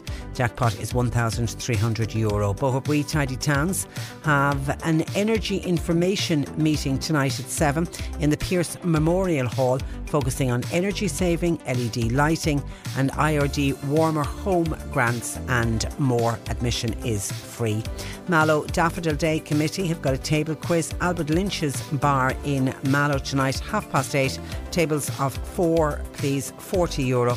All proceeds going to Marymount Hospice. And wonderful Godspell the Musical will be staged in the Curtis Auditorium in Cork School of Music tonight, tomorrow night and Saturday night, 7:30. Tickets from events.cit.ie. A Mallow Camogie annual table quiz that's on tonight in Mallow GAA Club. Tables of 4, €40. Lots of spot prizes. And the Kanturk Vincent's shop, they're having a €2 sale today, tomorrow Friday and on Saturday. Everything in the shop, €2 and less. Cork Today on C103. With a solid fuel depot at Drew's Fuel and Go. Shortcastle Street, Mallow. Smokeless coal, turf, gas and kiln dried wood. Open late 7 days. Lowcostfuel.ie. Just a couple of more texts in just to wrap up a few items before we go to Jane, our resident vet. Sheila in Mill Street. This is on Father Ray. Said the man who was given out about Father Ray yesterday must be living in the dark ages. Sheila points out that there's set dancing going on in her area in Mill Street, and she says the local priest often comes along and dances with everybody else, and no doubt he's a fine set dancer. And then Sheila goes to Northern Ireland a lot, and she said when you go to Northern Ireland you will see a lot of young people dancing to country music, and she said at a lot of those country music events, the local priests will attend mass as well. And the one thing she's noticed in the north, when you go to mass there's a lot of young people attending, and she thinks it could be due to the fact that the young people get to know the priests at these country music dancing events and that they see them as normal human beings. Well, she says when down here in the south, it's like we don't want the priests to enjoy life. We want them locked up in their presbyteries, and we don't want them out socialising or being anyway human and normal. And Sheila says everyone in our house will be voting for Father Ray next Sunday night. The more people will give out, said Sheila. Mark her words, the more people will vote. Yeah, and that is always the way, and it's the thing. Said it before in this programme, we in Ireland, we love an underdog. Whatever it is, we love an underdog, and if we think somebody's been picked on, if we think somebody's been attacked in any way, you can guarantee there will be, it will up his, he'll probably top the poll. I know, and even though I don't know if they give you the poll topper, but you'd be guaranteed he'll get through to the next round for sure. Martin in Fermoy says, hi Patricia, I'm watching the 33rd Dáil. Oh, it's on TV. It seems to Martin in Fermoy, he said it seems by the look on their faces that they just don't really care about things. They look like they don't even want to be there. God help us all, says Martin in Fermoy, if this is what we have voted in to run the country. A Douglas listener also watching the Dáil chamber says it's full this morning. That's a sight you won't see very often. Says this Douglas listener, and it's I hate that when you see somebody in the Dáil get up to speak, and they have it on the TV and they're across to somebody and there's nobody speaking. It always frustrates me. Okay, and I can see there are a couple of texts coming in for Noel. Poor old Noel, who contacted us by email, who has been horrendously bullied at work in a job that he's been doing for 14 years, a job that he loves, until about a year ago, a new line manager, and for whatever reason, almost it seems from day one, this new line manager came in and just took a look at Noel and didn't like him and decided, I'm going to bully you, and he's been bullying him horrendously, and Noel decided enough was enough, and this year it had enough of it and is after getting his union involved, but now he's been suspended because he sent an email at home to himself, so he'd have a copy of the complaint that he sent in, and for some reason it's been seen as a security breach, and I don't quite, he's going to have to go to a meeting on that, and I'm encouraging him to go to all the meetings that the business looks for. The union official sounds to me too timid, says this texter.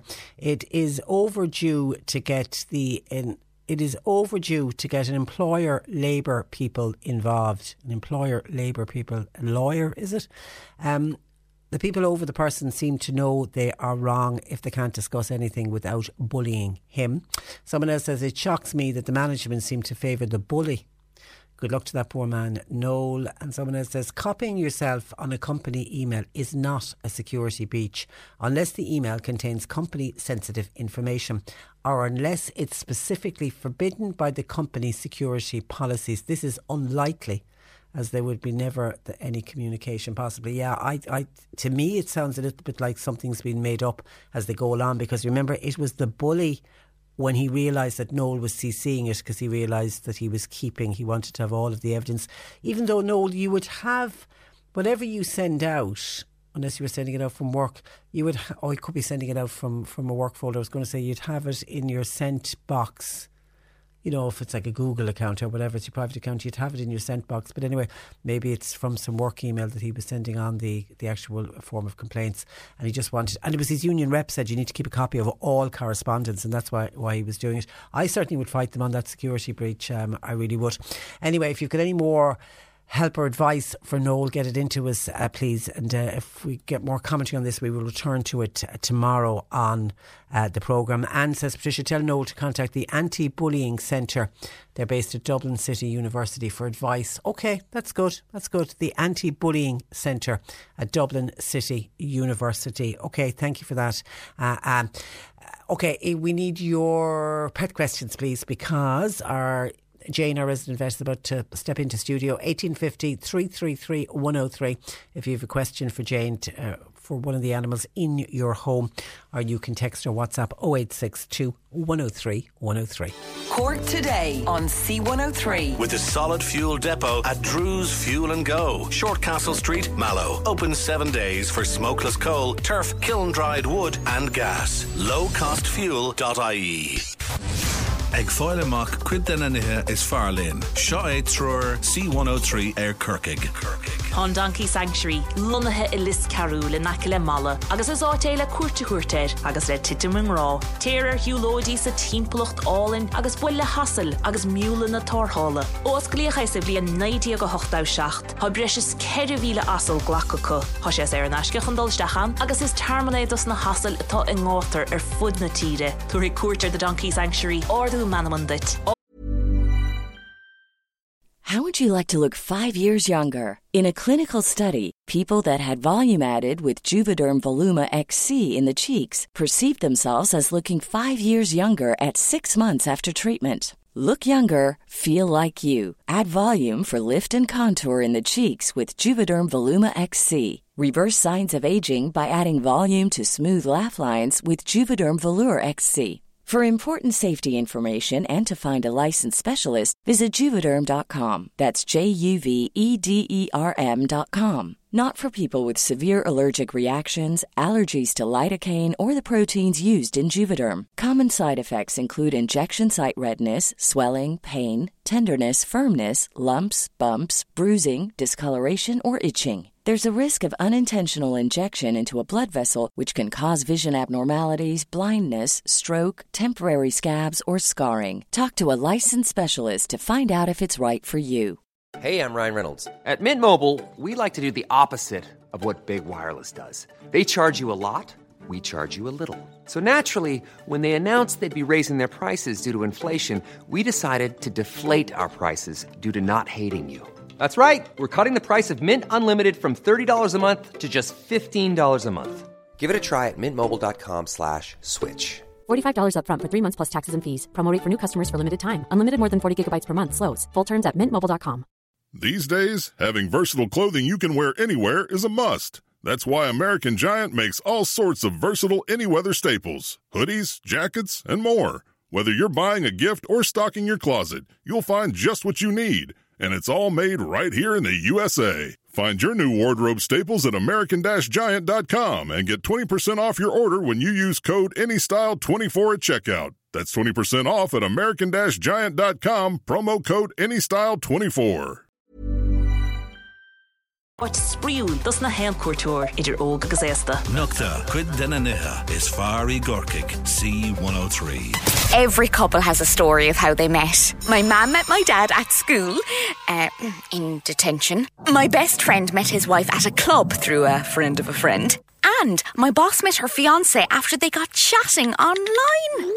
Find someone to share your story with at c103dating.ie. 24% of Irish people have tried online dating and 1 in 5 relationships begin there. At c103dating.ie, we have genuine nice people that would like to meet you. Begin your story today by registering for free at c103dating.ie. This is the Cork Today replay on C103.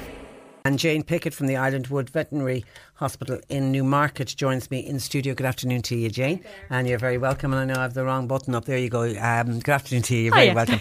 Okay, let's start with some questions in from listeners. Another, your namesake, Jane in Mallow, wants to know, can cats get Alzheimer's? Now, whether she's got a cat acting a bit funny, off. maybe. Yeah. You know, this is a really interesting one. I can't give you a cut and dried answer. But yes, we do suspect they can get similar, let's say, brain aging change. Okay. Something akin to, let's say, dementia. Yeah. We do see behavioural changes, not just in cats, but in dogs as they get older sometimes. And sometimes there can be a very obvious underlying reason for it. They might be showing other clinical signs and it might be something that's directly attributable to a certain problem. But sometimes we just see them get a little bit doddery. The behaviour changes. Yeah. They go out and they look around like they're lost. Oh, bless. Yeah, so that can happen sometimes too.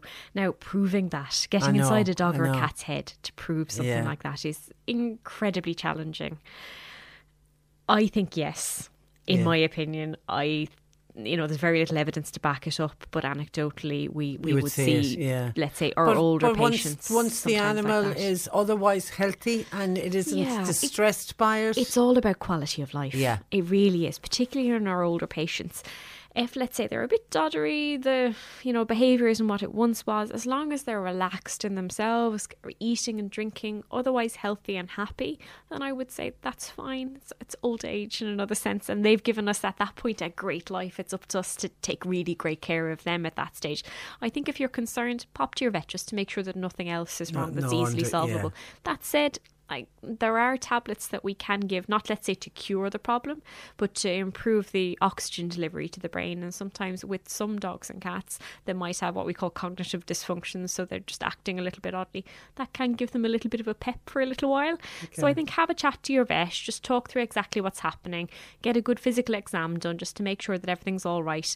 But I think it might just be part and parcel of old age. Yeah. I mean, how often do you hear and see of cats in old age who lose their sight, lose their hearing, and they continue on, and it is World Pet Day today, by the way. We acknowledged that earlier this morning. Now Vera has a cat that's constantly sneezing. I have other cats which I'm afraid, she says, if this is some kind of a flu virus that the others are going to catch, which they're highly contagious, aren't they?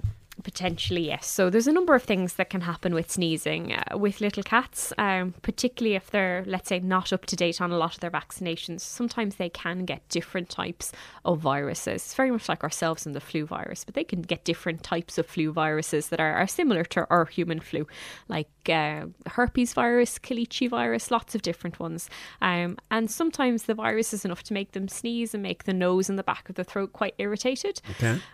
But sometimes they can, with the immunity lowered a little bit by the virus, sometimes they can get a little bacterial infection on top. So sometimes you might notice a runny nose or something like that. Or runny eyes are really common in cats when they have, let's say, a nasal discharge or, a flu, as it were. The concern, I think, is totally valid that your other cats might get it. I think keep a really close eye on them. For the cat that's affected, it's definitely best to pop to your vet, get them checked out. Sometimes they may need a course of treatment, but what I would say is very much like, viruses in humans, we won't, let's say, automatically prescribe antibiotics because antibiotics don't kill off viruses. So I think, trust your vet and their judgment as to what's required. It may or may not be. For your other cats, I think make sure they're up to date with their vaccinations, because although it may be something slightly different, making sure that they're up to date in their vaccinations prevents some of the underlying viruses that can cause this kind of waxing, waning flu-like symptoms that we get in cats. And unfortunately, it can be quite difficult to resolve with these little viruses. Sometimes some of the sneakier ones can actually kind of hide in the body system. Everything might clear up. A few years later, if they go through a period of stress, let's say a change in the household, new baby, or moving the furniture around, cats are sensitive creatures, then it can rear its ugly head again, and you might have round 2 of the signs and symptoms. So I think visit your vet and see if treatment is required, or if maybe just some time and TLC might be needed, but make sure your other cats are all vaccinated. Okay. Now, an interesting one from one of our listeners who has taken on a rescue dog. Well done. It's a German Shepherd, a 2-year-old, not very long in the household. Would you recommend a raw food diet for her? She also pulls a lot on the lead. Otherwise, she's adorable. We love her so much. She's brought a step back in our lives and is great for empty nest syndrome. When I say a raw diet, I mean as in raw meat and veg diet. I give her a raw carrot that's peeled to chew on, and she's getting to love it. How do you feel about a raw diet for a rescue dog? Well, I think first of all, as you say, well done on the rescue dog. Well done on the rescue dog, and I'm so pleased that it's brought a bit of a pep back into everything. They are really, really fabulous, and they give love back in bounds. So I think really well done for doing that. Pulling a lot on the lead, I think just give her time to settle, and some training if you need some help. Let's say if she's a big dog by the sounds of it as well. German Shepherd. They at 2 still young. Still reasonably young, yeah, absolutely. If you're struggling, let's say once things have settled down a little bit with the pulling on the lead, just I'd say contact a dog trainer and just see if you can get some helpful advice. Your local vet will probably know who's around in their area and who's trustworthy. Because big dogs can sometimes pull a lot, and it can become quite difficult. So I think with the food, first and foremost, raw carrots, fine. In moderation, that's grand. Okay. Raw veg, well, certain types of raw veg, carrots are grand. There's other things we would avoid. For example, I suppose you wouldn't really think about giving it to your dog or cat, but let's say other things like onions, some green veg are really, really unsafe to feed raw to your pet. But carrots are fine. That's grand. In moderation, that's no problem. Raw meat? Raw meat is a bit of a controversial issue. Okay, so some people say that there's potential benefits like, a lustrous coat, less health problems. These are all of the things that if you do a quick Google of raw diet on the internet, you'll have all of these fabulous sites telling you the wonders of a raw diet. The one thing I would say as a medical professional is there is no evidence to support any of those claims. Okay. Some people make the argument that dogs they're like wolves. They're descended from wolves. Yes, but thousands of years ago, they've evolved in a totally different direction now. So whereas wolves, let's say, were carnivores, just eating meat. And only ate raw. Yeah. Dogs are very different. They have now evolved in a slightly different way to have a meat and starch-based diet. So they don't have just meat, okay? So they will eat other things. And I think that's a really important distinction to make. So some people are, with the best of intentions, trying to get back to their roots, do the most natural thing for them. But I think it's really important to inform yourself about what is the most natural thing for them to eat. And I think they do need a balanced diet, and balanced for them will mean more than just meat on its own. Okay. So they need other things, like they need the correct level of calcium, and they also need starch-based products. Okay. Now, with the diet itself, there is a huge amount of risk involved with raw feeding. Okay, I know some people think they're being very careful and that it can be done in a safe way. So they think even the packaged products that are designed as raw products that you would buy, let's say a nature-based diet, there's loads of them on the market, absolutely loads. Nothing is 100% safe. Okay. Handling those products, very much like ourselves handling raw meat, salmonella is a risk and listeria is a risk. And believe me, you do not want either of those in your household. Okay. I think particular very large no-nos are if you have kids, do not feed a raw diet to your dogs, because it only takes poo to come out, a little bit of salmonella or listeria on it, the kid to go out in the grass, and all of a sudden you have a health disaster. Yeah. Okay. Similarly, for adults, our tolerance for that is really, really low, and there have been terrible cases where people have got these, let's say, multi-resistant bacteria into their systems through, let's say, habitual connection with their dog. And it has become a massive health concern. Of course, people let dogs lick their face. Exactly, kissing their faces and things like that. And I know it's just a sign of affection, but if you're feeding a raw food diet, it is really, really dangerous, and there's no getting around the risk. I think kids and immunosuppressed, let's say older people or people with illnesses, it's a big no-no if you have somebody like that in your household or coming into your household. I think if an average healthy person, if that's the risk you want to take, then that's your risk to take. I would not advise it, and that's my own personal opinion on it. There's also a risk to the dog. Let's say a young puppy, their ability to handle any bacterial load is really, really low. So feeding a raw diet in a puppy is a big, big no-no. Okay. Similarly, older dogs. And I know this is only a 2-year-old dog. Yeah. But yeah. And even a healthy adult dog, it's very much like ourselves. I could be a healthy adult and eat something that had bacteria in it and get food poisoning. It's exactly the same with dogs. Yeah. And you're taking that risk. I wouldn't eat raw meat, so why should I feed it to my dog? Okay. Yeah, and I'm wondering where the listener is coming from on this. Was it something that they read online? No, or something? and I think this listener sounds like a really, really responsible dog owner. They've rescued a dog and they're clearly trying to do some research into what's going on. And trying to do the best. And really, really well done for that. But I think the thing is, there is so much information out there, and some of it's really well evidence-based, but the vast majority out there is not. Yeah. And I think as an owner, it's incredibly difficult. And I commend you trying to go out there and, get the information for yourself and try and make a really balanced decision on it. There's an awful lot of misinformation out there. And a lot of the time, the misinformation is the most friendly presented.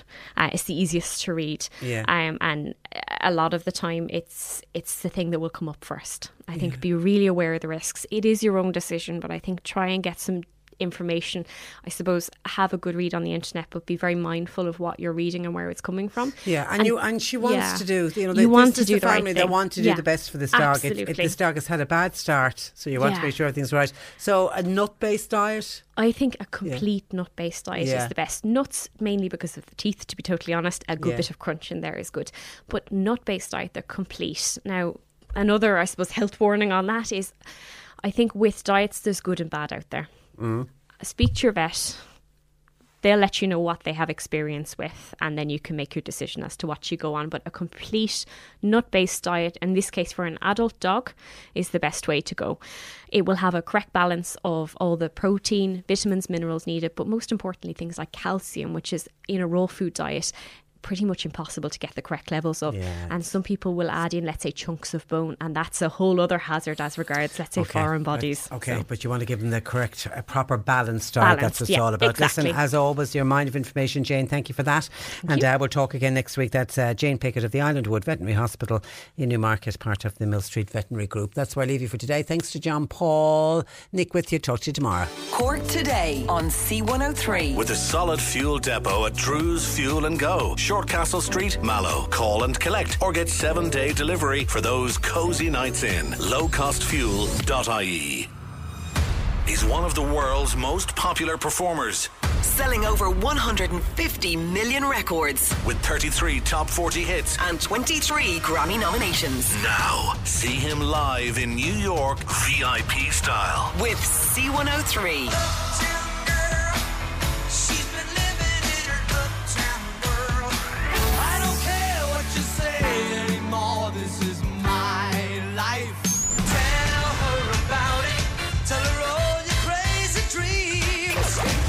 Your way to Billy Joel in the Big Apple, Madison Square Garden on May 2nd. Stay listening to C103. Then text or WhatsApp every time Billy Joel plays for your chance to get in the grand final. Billy Joel in the Big Apple starts Monday 24th with AmigoLoans.ie on Cork's greatest hits, C103.